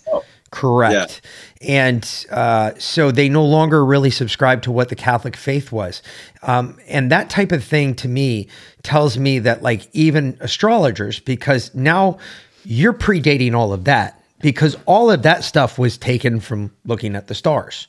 So you're talking about a language that not necessarily is dead, but it's the same type situation where you're getting a direct interpretation from God, where a lot of people said the same thing about the Mongolian horde, the way they spoke, because they spoke some weird, it was some wacky, weird, it's not Chinese, it's not Tibetan, it's even more stranger than those. And Sanskrit isn't Muslim, it's not none of the Muslim dialects, it's none of the Jewish dialects. Sanskrit in and out of itself was its own language. And the fact that nobody speaks it anymore speaks to I want to say a relativity of what the language taught mankind. And I often wonder, or I find myself wondering, because like I said, it's not that I don't believe in astrology. I don't follow it as closely, obviously, as you do.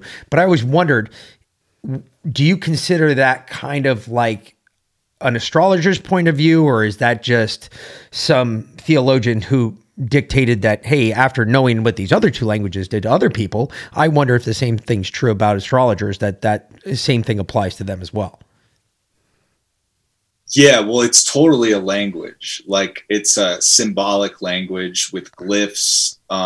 And when you're like, you can describe anything through this language via the planets, the aspects, and the signs and the houses. So, I mean, instead of saying like, I'm pissed off, hot, and bothered, but so stuck and I can't move and I feel trapped. That would be like the pissed off thing could be Mars or Aries. The emotional thing could be the moon. And the restriction could be Saturn. So that could be described like Saturn, Mars, moon or something. And so it's totally a language. And like what you were saying about Sanskrit, like it when you understand the definitions, it changes your perspective for sure. Like, so it does do that. And I was raised Catholic too. And like, my family still goes to Catholic church and stuff. And I feel like Catholicism is really universal and was kind of just the container of a lot of stuff that's way older than it is, like it's kind of just like the mystery traditions translated into this like new era. And I really, from an astrological point of view, think Catholicism is like the epitome of like the quote unquote age of Pisces that we're leaving, and we're going into an age of Aquarius. But I do think, like I said, God has a plan, or God, whether that means Christ returning to earth, I wouldn't rule that out. Although a lot of the really Christian people literally act like Christ is coming next week, like for their whole lives. And I don't think that necessarily, but like, maybe this summer. So like astrology is a language, and I think it unlocks a lot of stuff just about what we're doing down here on Earth, what it means to be human. Like the 12 houses will tell you all the categories of human life, from like your job to your wife to your career to your house. It's like to your friends, to your neighborhood, to your kids. It's like basically the human condition is kind of categorized. And this, like, the creator gave us these seasons. He gave us the 4 seasons, literally. And on paper, it's like, why the fuck would you kill everything off and freeze us in the winter and maybe let us die? Like, why? Like, that's what I'm talking about when people are like yelling at God. It's like, no, there's a reason for it. It's called cycles, and it's called growth, and it's called time. We're down here stuck in time. So astrology just makes you kind of like really get what we're doing down here, and it's not a pretty sunshine picture all the time. There's good and there's bad. There's malefic planets like Mars and Saturn, and there's benefic planets like Jupiter and Venus. And then there's a lot of in-between neutral planets too. And so it's kind of just in the way Catholicism is a container of a lot of ancient wisdom. Astrology is similar because it's like they've been building on these archetypal associations of the planets for a really long time. And it's kind of just categorizing and diagnosing the good and the bad things that happen down here. And when you look at the good and the bad, you can just, like I said, be kind of stoic and like handle it better, because nobody's life is going to be perfect. Trust me. There's no such thing. Yeah. That's not what Earth is about. It's just not. And you could be mad at God about that, but it's like, if you know that this place is temporary, it doesn't, like, yeah, I signed up for this. It's not going to be pretty. It's not going to be easy, but it's going to be rewarding when it's over. And who are we to question God's plan? And there is a theory that we live on a prison planet in the ultimate eternal universe, that those of us that are here are here because we're in jail, quite literally, that it's a prison planet. Well, it's easy to. I was kicked off of Facebook this time a year ago. So. Yeah. What do you know? Well, no, I've only been off for 6 months now, but that's okay. So do you find, do you think a lot of astrologers find God in their work? For sure. I think there's astrology is there's definitely a new agey component to it. And I'm not about the new agey stuff so much. And especially, so basically in the 90s into the 2000s, there's this thing called Project Veritas, where they translated a lot of texts from the Hellenistic era, which was really the time of Christ. Like, it was that early Christian or pre-Christian period where Alexandria was around. And so now, basically now these days, people have these new texts and new techniques, and we kind of have a better idea of what the original astrology was. So there's been this like astrological renaissance happening from like the 2000s until now. And I got into it via podcasts, like the astrology podcasts with Chris Brennan in like 2015. And from like I've been talking to other podcast hosts about this, like from like 2015 to 2019, there was a lot of podcast action, alternative media, and a lot of people were getting along.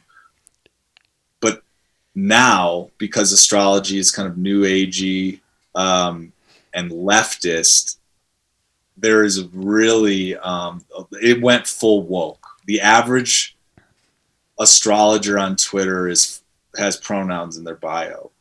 So not as close to God as. So yeah, that was your original question about God. I don't know how I feel about the average astrologer period these days, because if the average astrologer is woke, then I'm forgiving to everybody, because everybody will wake up when their time is right. But in general, I don't really have much respect for people that are like overly woke, and I just distance myself from them. So to answer questions about like most astrologers, I'm kind of bad at that, because I'm like, well, most astrologers have pronouns in their bio. So that's all you had to say. Gotcha. Yeah. But I understand that. The God thing. I will say, like I said, I was raised Catholic. Never had a big issue with Catholicism. But I'm aware of like, that is my roots. That is my programming. That is my culture. And I can't just throw that out the window, no matter how hard I try. And I don't even try that hard. But you can leave the church, but you're still a Catholic.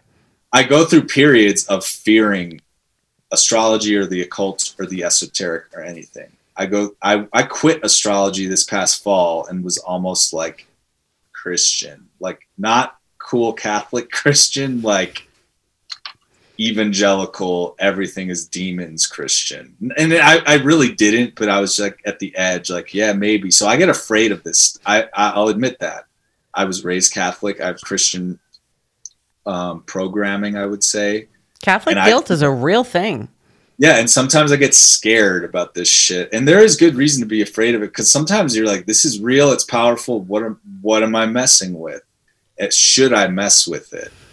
But to answer your original question about God, like now that I live in Colorado and I'm more like literally stargazing, that feeling you get from the stars is good.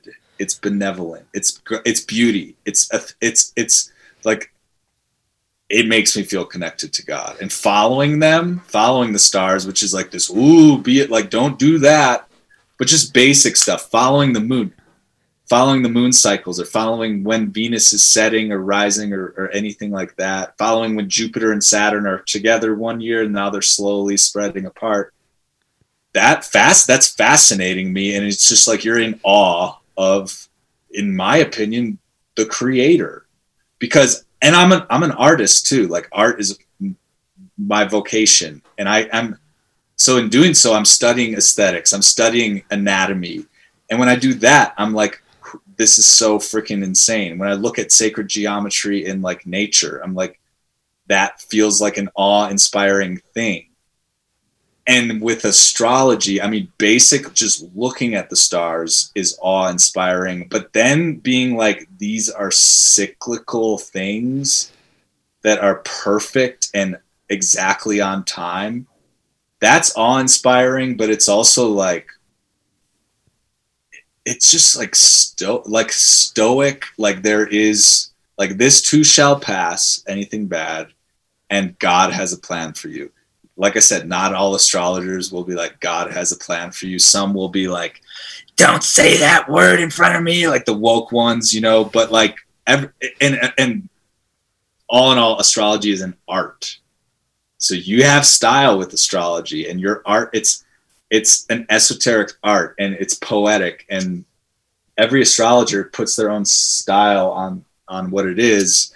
And just like anything, you need the 10,000 hours to be good at it. You can't just be like, I'm going to be an astrologer next week after my like 20-hour online course. Like, yeah, I'm telling you these things about the planets or the signs or anything because I've been living it. I'm talking about the last time Venus was retrograde in Capricorn in 2014. Like, I'm thinking about what I was doing in 20. So it's a very personalized and subjective art form, and it kind of just like sparks something in people when you like help them via astrology. Because usually when I'm like, as the astrologer helping people or giving them a consultation, I'm like blah blah blah blah blah blah, like almost like reading it, like I'm detached from what I'm even saying.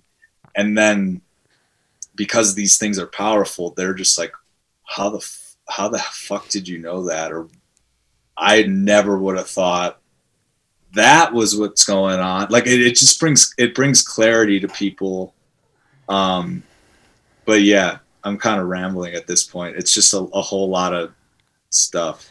Your description of astrology reminds me of country music, in the way that if you don't listen to country music, you think that every country music song is my truck died and my dog got run over and my wife left me for the neighbor, and yeah, I drink a lot of beer. And I drink a lot of beer, right? Like, if you don't listen to country music, you think every country music song is that. But when you actually sit down and listen to it, it is an art, and every song is different and tells a story, and some are good and some are woke. And that's just kind of how it goes. So anyway, it reminded me of that. because most people look at astrology and they think it's just all paper cutter. Like, okay, you plug in some numbers and okay, tomorrow you're going to have a good day at work. You're going to get into a fight with your boyfriend and your cat's going to throw up on your bed. Like it goes back to programming, and I'm going to wrap all this up because it really goes back to programming. Think about it. We got a newspaper every day in our on our doorstep, and you open the newspaper and one of the sections in there is your daily horoscope. And when people think of astrology, they think of that. They think of the programming that the news media put out there. So that way you thought that this was some crazy, just wacko. Oh my God, I can't even believe you're thinking that way. And in reality, if you learned anything tonight, you just learned that it's actually not like that at all. It has nothing to do. They used to have at the end of news shows back in the 80s. I don't know if you remember this. Probably 90% of you weren't alive, but they ended their shows, their nightly news broadcasts, with the horoscope of the day, whatever the horoscope was for that date and time. And it was like they're programming us to say, hey, look, this is crazy. They had people that were astrologers that were like literally saying, hey, this is what's going to happen in the future. Oh, well, you're just a horoscope teller. Get the hell out of here. And they would say this stuff. That's all programming. That's all men who stare at goats. That is all the same shit. MK Ultra, LSD tripping because we just fed you a bunch of different acid. And now you're looking at shit through 3 different prisms. So they made it seem crazy because they're scared of it. That's a possibility. And it goes back to something he said earlier. And it was what I was trying to comment on earlier, is it's one of the languages of the ancients. They don't like anybody who can speak that except for them. Absolutely. Because then they can control. I got to see Dr. Stella again in Dallas and got to thank her personally for saving my mom's life. There you go. That's a big one. I tell you what, Dr. Stella gives the best hugs. You know, she is a warrior of God. I mean, this woman brings a spiritual axe to the battlefield. And at the same time that she's fighting for you on the spiritual level, she's also fighting for you on the medical level. She's amazing. So if you're feeling just a little down, or you haven't had COVID, you're afraid of getting COVID, it can be a very scary thing. Ivermectin and hydroxychloroquine really do work. I promise you are not going to grow a tail. Mick and I both take hydroxychloroquine regularly as a prophylactic, even though, I think I've had COVID. I don't think Mick has, but either way, we take hydroxychloroquine all the time. My mom, we gave her ivermectin when she got COVID, and she was better in 4 days. 4 days.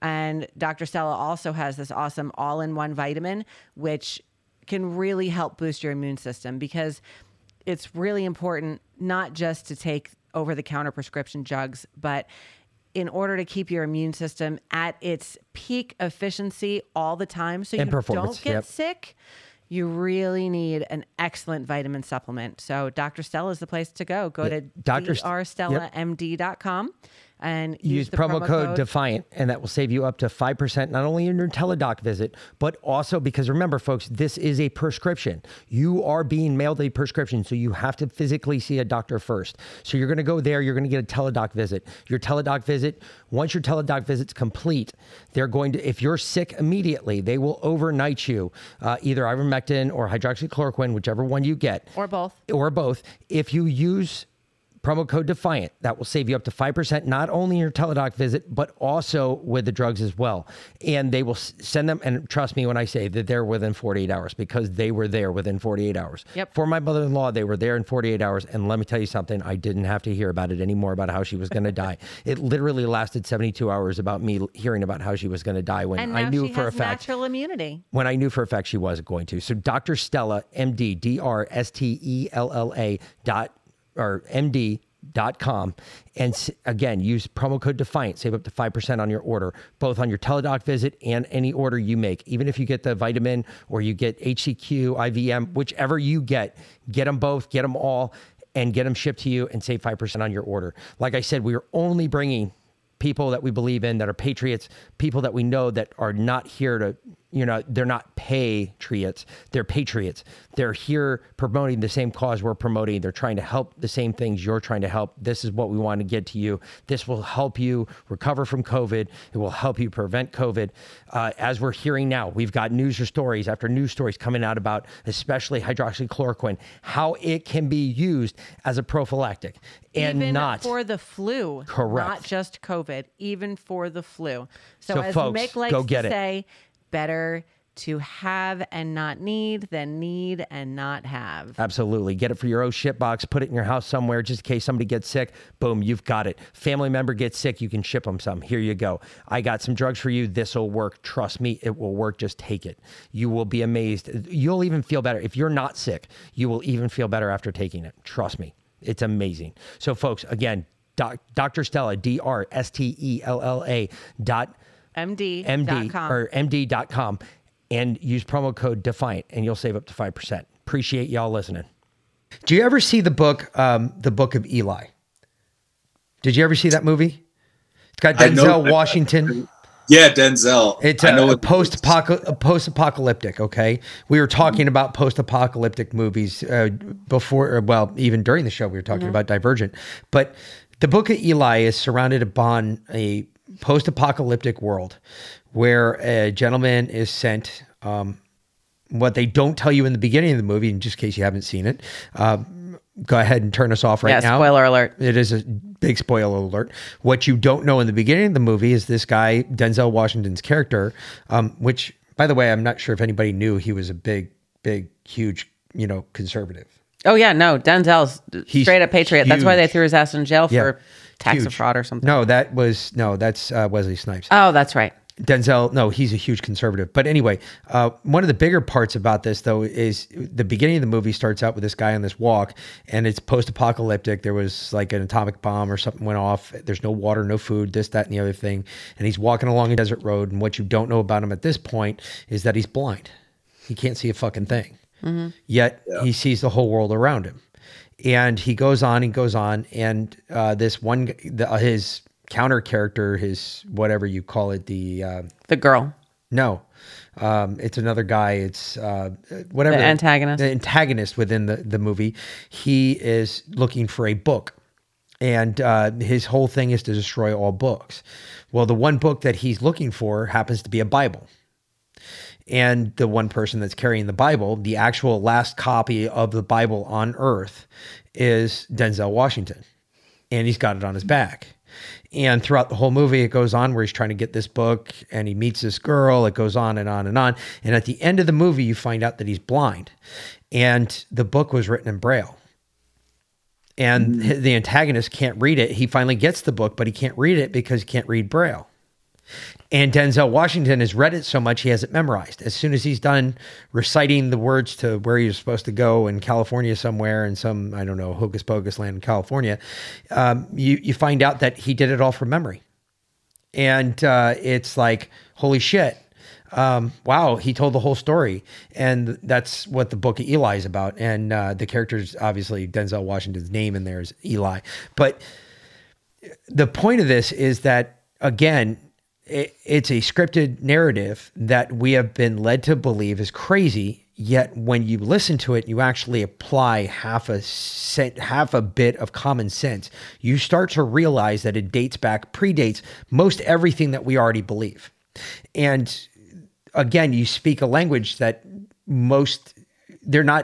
liberals are scared of it because they fear the language you speak because it is one of the ancients. It's one of the ancient languages. As if I spoke Sanskrit or if I spoke one of the Mongolian horde dialects, they would fear me too because I speak something that they can't do, A, and B, I might have a different opinion about what's really going on in the world. And they can't control that narrative because they can't control me as they can't control you. And instead of their way to deal with us is, well, you're crazy. Anybody that speaks the truth, oh, you're a conspiracy theorist.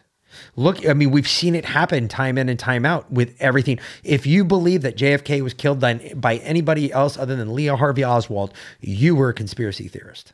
Right now, the big buzz phrase is mass formation psychosis, right?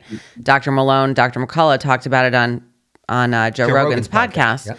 And now you have all these psychologists literally around the world coming out and saying that's not a thing. That's not a real thing. And there are people in school right now, like in Ivy League colleges, pulling out their psychology textbooks on TikTok, on the internet, and saying, oh, look, what's this? Mass formation psychosis. It's right here in my psych test book.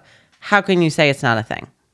So, yeah. And I think even with what you said earlier, when you were talking about like God and whether people believe or not, whatever God you believe in, whether you believe, that's immaterial. But I believe the bigger part of the bigger picture of that, especially with what you were saying about the wokeness and how that's another fear, because they don't believe and they know you do. Or they know you believe in a higher power. Whether you believe in God or not is immaterial. You believe in a higher power. They don't. They have... No, they do, but they've chosen the wrong side. That's why. They're terrified. That's where the fear comes from again. So what better way to dispel the fear? Oh, well, you're just crazy. Or you're a racist and you got to relinquish some of your whiteness. I said that about the Salvation Army, and look what happened to them. Man, they fucking took a huge hit this fucking Christmas. It's amazing what happens when you find out that you have to relinquish some of your whiteness.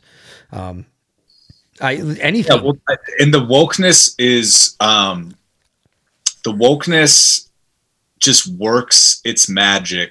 It's black magic on anything it gets brought into.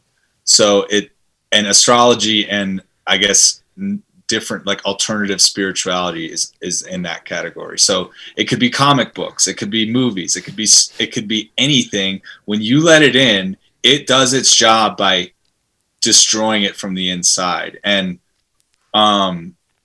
astrology, like I even said, like astrology in 2015 felt like a renaissance. There were all these people, politics aside, backgrounds aside, they were all on the same page and in agreement, like, wow, these ancient texts are really revealing a lot. And this is great that we have these new techniques and this new information. And like, we're bringing the like legit astrology forward. And then when the woke virus comes in, these people are like, well, you don't have to gender the planets. You don't have to do like, it's like, yeah, you do. Like Venus is feminine, Mars is masculine. The 4 elements are gendered: fire and air, masculine. Earth and water, feminine. And we call it Mother Earth for a reason. Because it's so it's when the wokeness stuff is really working, it's when it becomes reality denying. There is no such thing as gender. There is no such thing as masculine and feminine. Then all of a sudden, it's just whatever the thing might be is caving in on itself.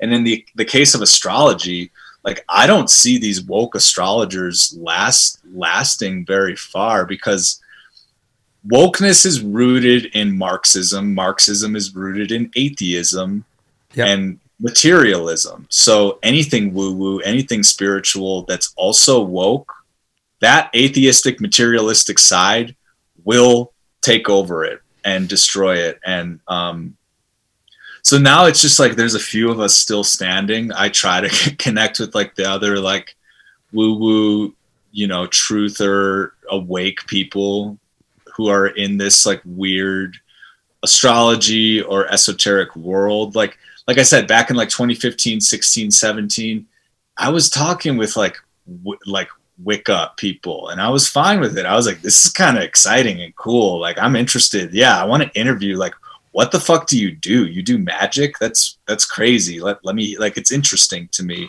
But now it's like most of them are double masked and boosted. And I don't, in general, respect those people. I'm trying to just like give space, be like, hey, maybe they'll wake up.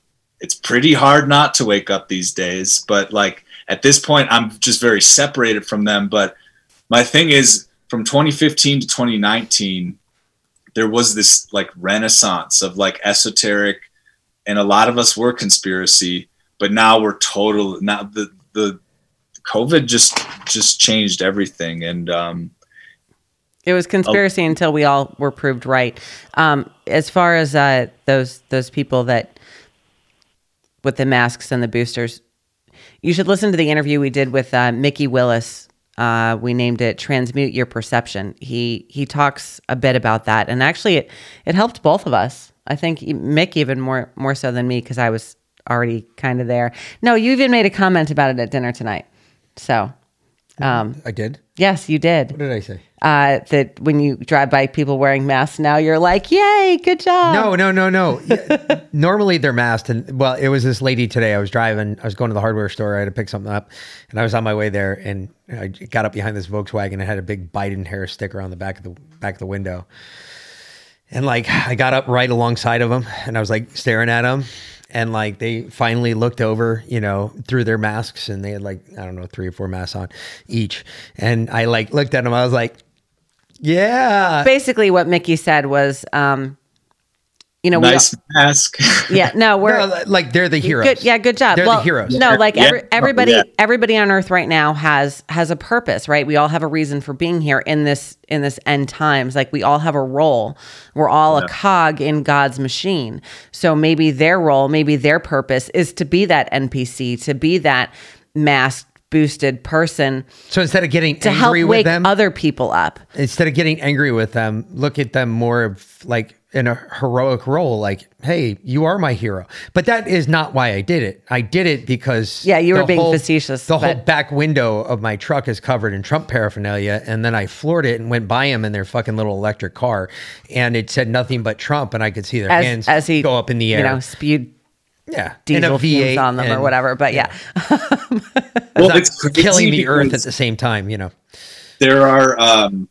This is my perception of like, listening to shows like your shows and just having like the confidence to be like, yeah, no, this is bullshit. And there's enough people that I'm in agreement with. Maybe they're not my coworkers or my friends in town here that I see on a daily basis, but there are others out there who see beyond this.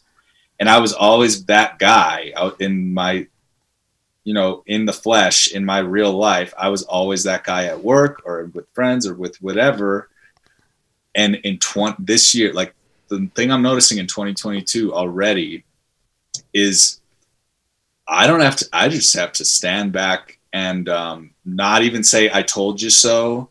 I'm silent. My existence is a rebellion against all of this. And I can just stand there and have my being be a rebellion against this. And I find myself not talking about it, not being aggressive, and just observing the lukewarm people start to wake up, and they're turning to me, and I'm not even like, so it's even beyond, like I'm almost disengaging and stepping back and waiting for, I feel there's a big wave of awakening about to happen this winter. But I'm not stoked about it. In the moment, I'm not stoked about it because this is not going to be pretty. No. I think it makes people depressed. It makes people paranoid. And it's like, but I'm just trying to disengage and be like give them space to be like, hey, I'm here if you want to talk about the stuff you called me crazy for. But I'm not like stoked to be like, ha ha. I really hope these I don't want to be that guy either. I don't want to be the I told you so. I don't want to sit there and go, I told you so. No, but and I'm not hating on you. I would totally troll like a true NPC. I'm talking about the lukewarm people in my life. We got it. I know exactly who you're talking about. But what I was going to say is I hate when people say awakening. It's not going to be an awakening. I agree with a couple different people on this one, and I think it's definitely going to be a national divorce. And because we're getting to, I always look at life and everything else, and I've had plenty of time to look at it this way in different scenarios and situations that God has put me in. But I've always looked at it like a steeping. It always kind of moves along. One gets bigger, rises, and eventually we're at that point right now where enough people, you have enough people that are done with it. You can just look at it in the moves, like we did a whole thing about what was it, American or moving van lines. I forget what the name of it was. U-Haul. U-Haul was the big one, but no, there's another one. I talked about a report that I read. Oh yeah, that was when we did that. Dominion Auto Moving Van Lines or something like that, and they were That was talking Atlas Moving Lines. Atlas. That's what it was, and we were talking about the top states that people were moving from, and it was New York, California, Connecticut, New Jersey, Texas, Illinois. Illinois. And they're moving to Texas. And they're moving south. They're all going to either Texas, Florida, Georgia. Tennessee, they're going Alabama. to the red states. Yep. And it was just this massive people that are just moving out of the north going south. And it became like a question about, well, what are you doing so well in these northern states? Well, first of all, they're all Democratic run. I think every state I listed there is Democrat run. But what is going on up there that's so great that you all are running south? Well, obviously they're not doing anything good, A, and B, the wokeness and all of the COVID scare and the fear of COVID and everything else. That's why you see all these politicians who run to Florida and they're not wearing masks. And get COVID. And get COVID, of all things. That's just crazy. AOC also, by the way. AOC tested positive for COVID today, and she, just got... Back from Florida. So just came back. And of course, Ron DeSantis. She got called out because she was dancing in Miami maskless, as she's talking about, putting in vaccine mandates for children in her own district. Yeah. So but my thing is it's going to be a national divorce. There's enough people that have left the North, left California, moved to red states. And I think we're getting to that steeping where it's about to boil over. Like we're about to have this, and everybody's like, well, you're referring to violence. No, I'm not. I'm not referring to violence. What I'm referring to is eventually what's just going to happen is, the southern states, you got to remember in our republic, the way our republic is set up, states have more power than the federal government. And it's eventually going to come down to the states just saying, hey, you know what? Oh, you guys want to do that? Fuck you. Watch this. Hold my beer. We're going to do this. And that eventually will happen. I think that an awakening is maybe one way to look at it, but I think it's more, we've got a lot of people that are finally getting to their boiling point where maybe for you and I, it happened a long time ago when we saw stuff already taking place. These people were able to deal with it just a little bit longer than we were.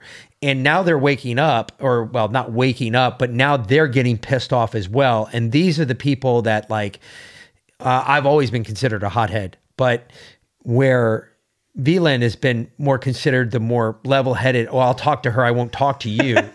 Which is so stupid because that's so not the way it should be. Now it's not going to be that way anymore at all. She's going to be just like me. And now it's, oh, wait, you guys aren't conspiracy theorists. Oh, you guys aren't crazy. I don't know how many people have emailed us and said, hey, you guys aren't wrong.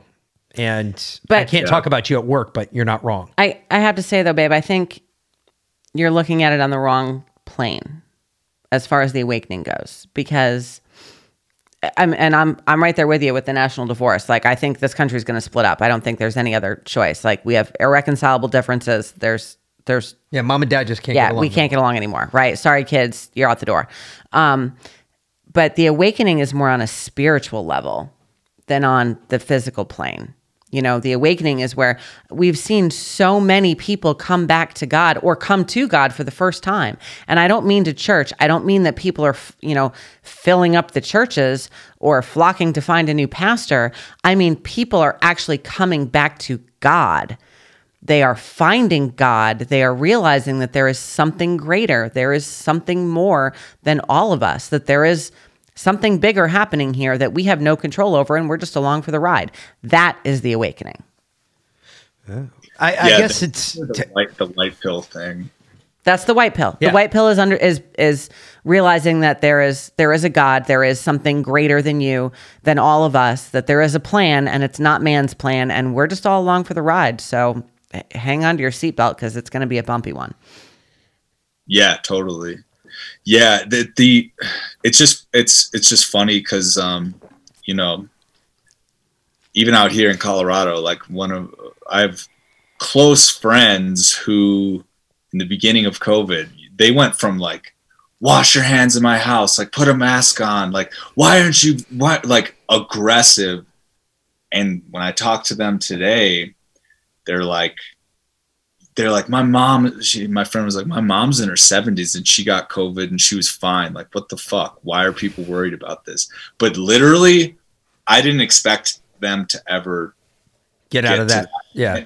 And at this point, it's not like, like we said, it's not like, I told you so. It's like, I'm almost like pretending that I care about COVID just to like relate with them because I can just see it's inevitable. The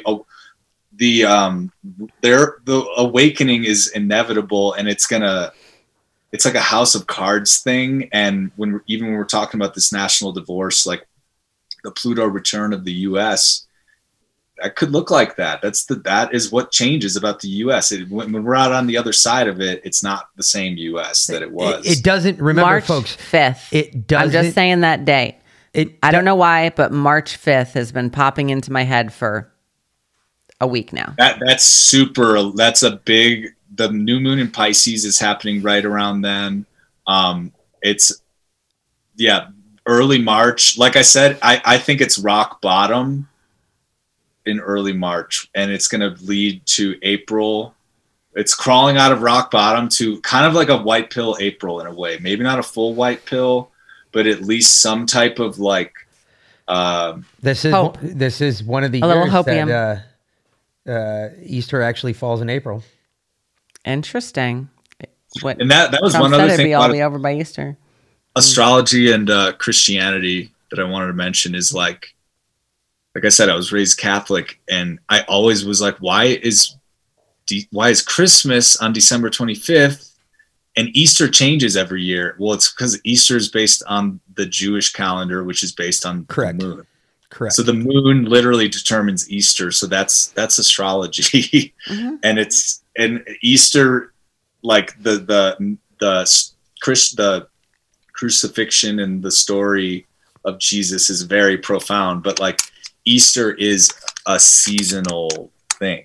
There's identifiable markers too, if I remember correctly, and I don't quote me on this, but there are identifiable markers in the sky predicting the resurrection, not necessarily his death, but we know his death was 3 days before that. Mm-hmm. And the identifiable markers, I honestly, I can't remember what they are, but they're in the sky at the time of the resurrection, and it was recorded within the Bible. I'd actually have to go back and read it. I don't have it memorized, but there is things that they talked about. There is. What are you talking about? I know Catholics aren't supposed to read the Bible, but there are things that they talk about within the Bible. Things, celestial beings, and we're in the sky, celestial bodies that they specifically refer to in the Bible. And at the time of his death and at the time of resurrection. And one of the big things that they couldn't, if I remember correctly, and this goes back to the Council of Nicaea, was whether they kept Easter on the Jewish calendar and put it on the Roman Gregorian calendar. And it turned out that the Council of Nicaea decided, no, we'll just keep it with the Jewish calendar, which was the only one of all of the dates that are in Catholicism never changed over to the Roman Gregorian, never changed over, and all the others did. So it's like Christmas should be celebrated December 21st. Because it happened December 21st. So it should be celebrated December 21st. However, we celebrate it December 25th. Because we were trying to bring the Romans over, and that was no, we were trying to bring the pagans over. The pagans over, but that is Saturnalia. Correct. And that's why Saturn. We kept it as also astrology.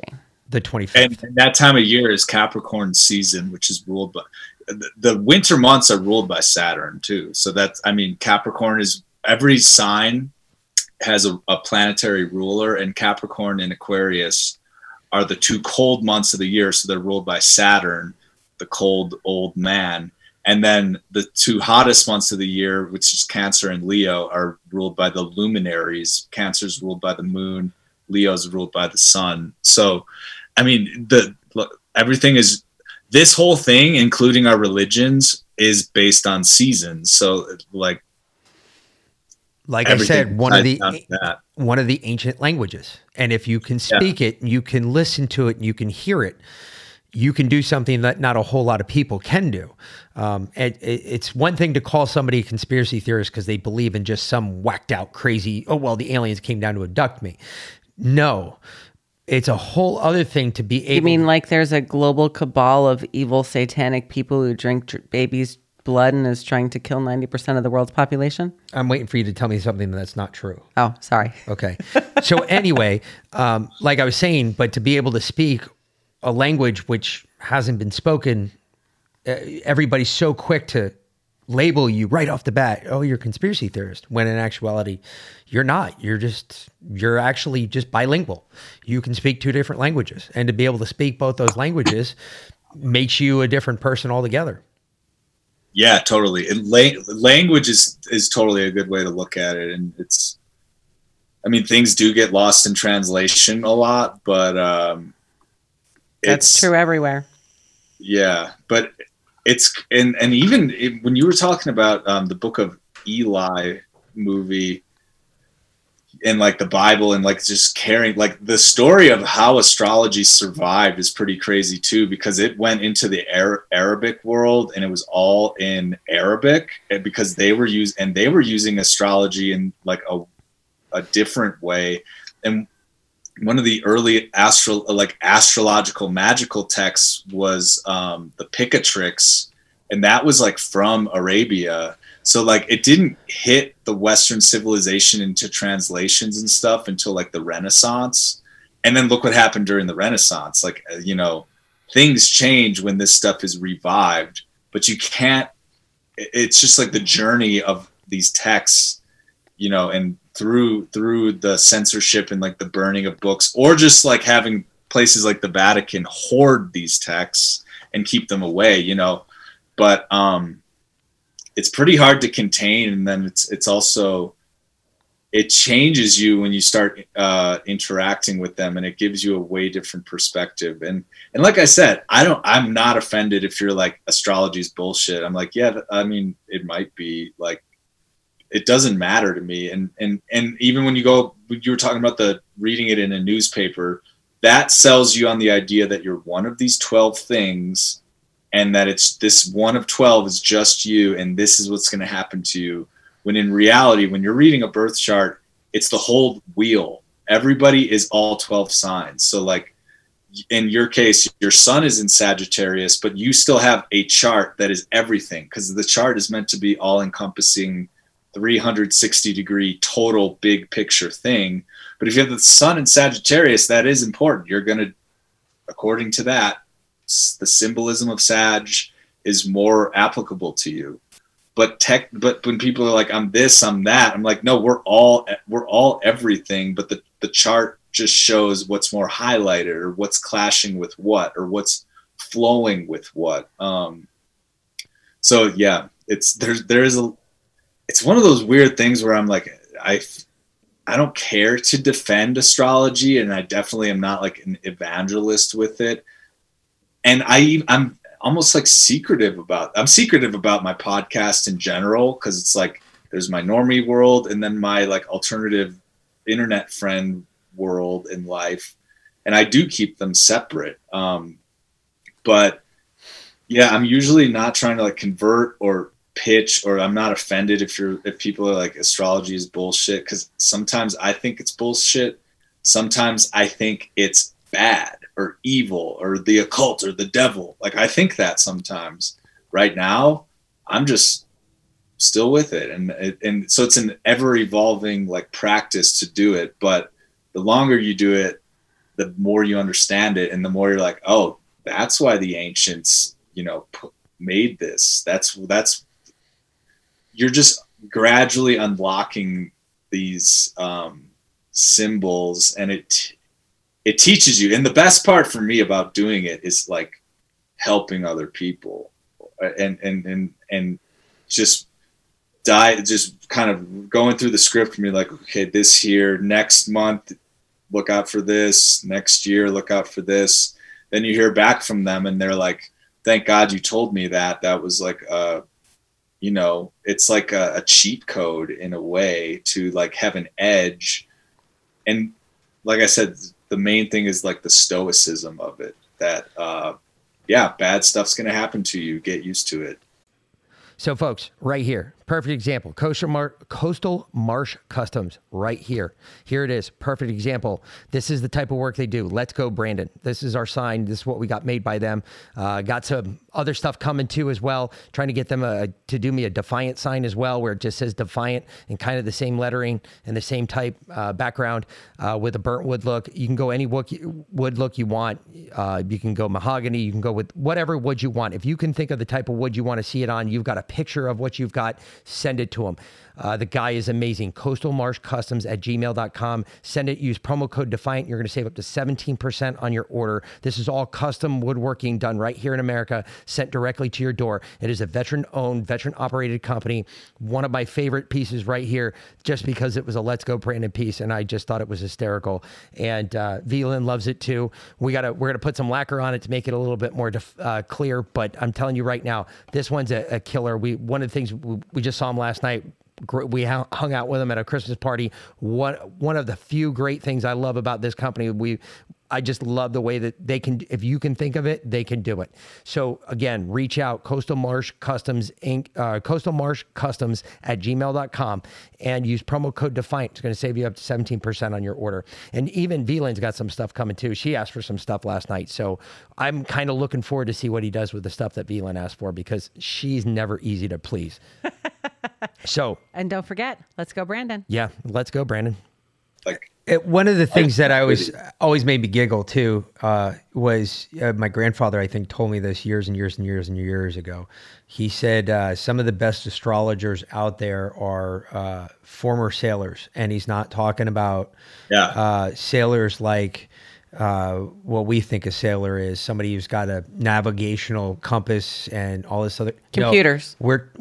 He was talking about like pirates. He was talking about the old school sailors that use sextants and navigated by the stars. And it was crazy because he said that a lot of sailors, had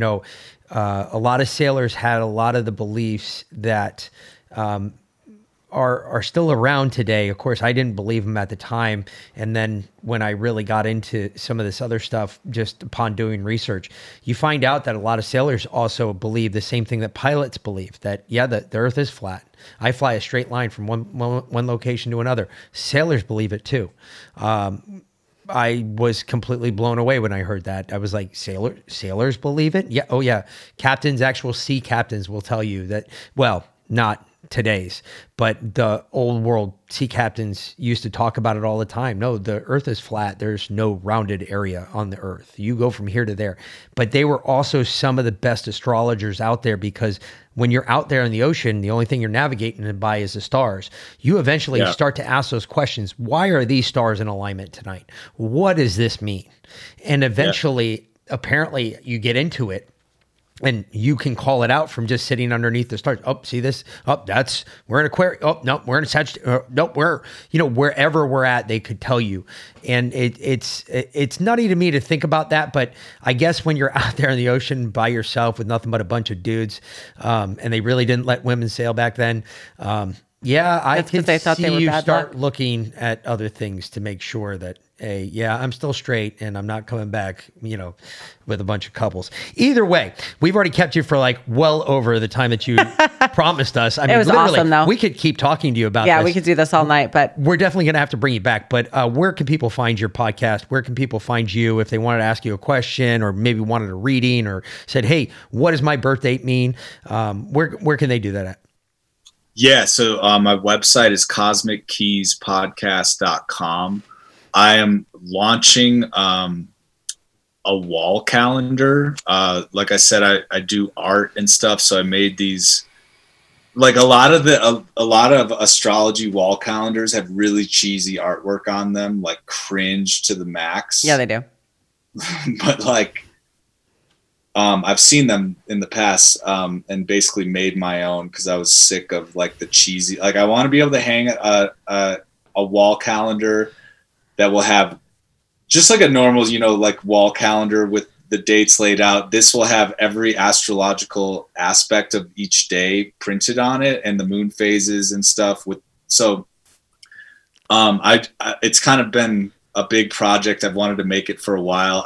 It still has not been printed, but on my website there is a pre-order. If you go to cosmickeys.podcast.com/calendar, it will be printed and shipped out late January. I'm a little late for a calendar launch, but like I said, I almost renounced astrology this fall, but I did want to push through and make it. So that's available on my website. And then you can also book a reading with me on my website.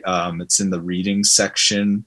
And my podcast is just the Cosmic Keys podcast, and it's available on all the standard platforms. So that's about it. Thanks for having me, guys. This was a fun hangout. Yeah, this was great. And it was cool because like we were talking about, we met in person, and that was like, that party was no huge deal. It was just a little get together, but it was special because it was cool to meet you guys. And then I started listening to your show after, and there's other people that were there that.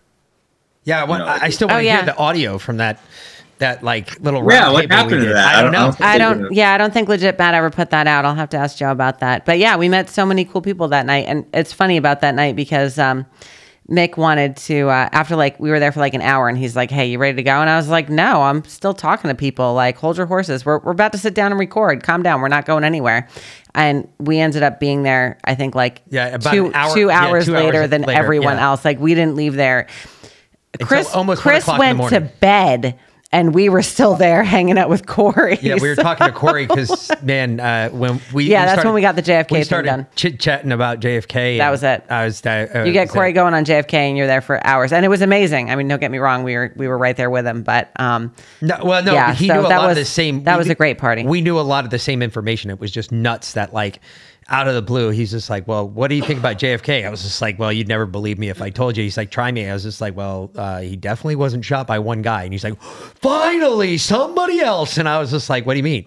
And then we started just going back and forth on different stuff we had found. And he has, he's gone way deeper into it than I ever imagined anybody could. I mean, he has pieces of the car, the seat where JFK was shot with his blood on it. And I was like, "Holy shit."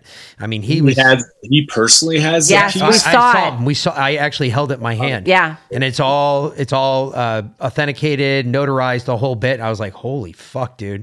That's, I was like, one thing, like we had him on November 22nd this year. For almost 5 hours. Yeah, it was I listened to a good amount of that. Yeah. Like 4 hours and 3 minutes. And 4 hours and 40 minutes. And we were sitting there, and I told him at the end of that podcast, I was like, dude, whatever you do, you have to write your book because there's so much information he has. He ties up so many loose ends. He puts so many different things together that like, I was just, I was amazed. I was like, holy crap, dude, please. But yeah, that was, we had so much come out of that great party, and it's just, like you said, it wasn't a big planned event. In fact, we were joking because we go to these, we go to these events on, we say we cross over between news and conspiracy, right? We used to be conspiracy until they all came true, and then we just had to do the news because it's more interesting anyway. But we go to the podcasts or events on what we consider the news side, and everything is so like organized to a T, and everyone's so they're lovely people, don't get me wrong, but it's very very businesslike, Christian, conservative, all the time. There is no conspiracy. There's no. It's very serious, and the people are amazing. Lots of like-minded conservative patriots. It's amazing. But I wouldn't necessarily qualify it as fun. It's not always fun. Like I said, very business-like. Yes, and we went out to Colorado, and we've been to other, get-togethers on the conspiracy side. I wouldn't really call them events because they're not planned out like the other events. But and like we went to Denver for 4 days, and everyone's like, "Well, what do you have planned?" And we're like, "We have no idea. We're just out here. Figure it out when we get there.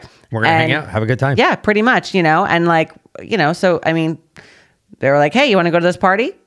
Sure. Sounds like fun. What else are we doing? Awesome. But that's where we meet. That's where you meet the best people, and you get to sit down and have one-on-one or, 10-on-10 conversations with people where we all, not that we all think the same, but we all respect each other.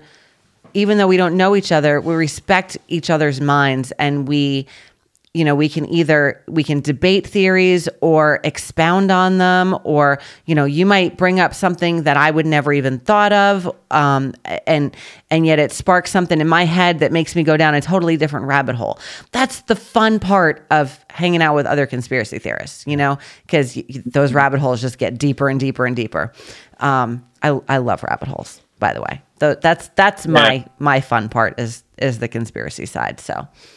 And I like invited myself to that party. I was like everyone, you guys were like, oh, I just kind of showed up. I was like, because Lindsay from Rogue Ways told me about it, and she didn't even go. But I was like, hey, did you hear about the party? And I live like 2 hours away, but I just really wanted to freaking hang out, and so I was happy that I got kind of self-invited. Or it was just funny because I was like really overly excited to go and like excited to connect.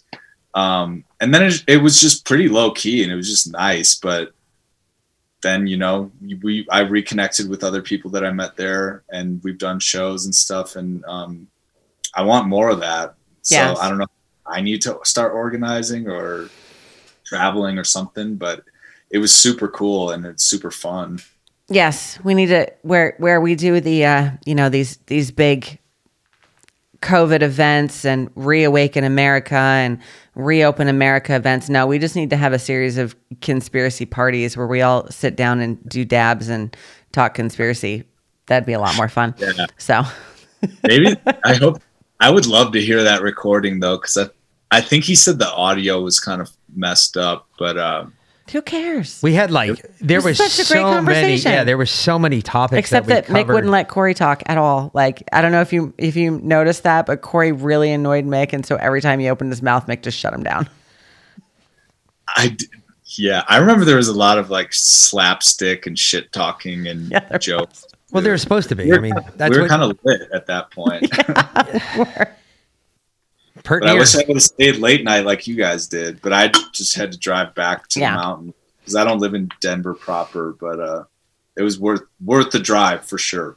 Well, fun times. We'll have to do it again sometime. So we have our partners out in Denver. So yeah. Anyway.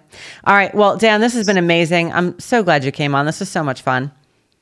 Yeah, I had a blast. Thanks for having me. Yeah, absolutely. And great work because I do listen to your show now. Well, awesome. Glad to hear it. And we're back now because we took a 10-day hiatus, a little vacation, and moved into a new house. And it's been a little crazy. I got a puppy yesterday. So, hey, fun times. So I'm very excited about my puppy.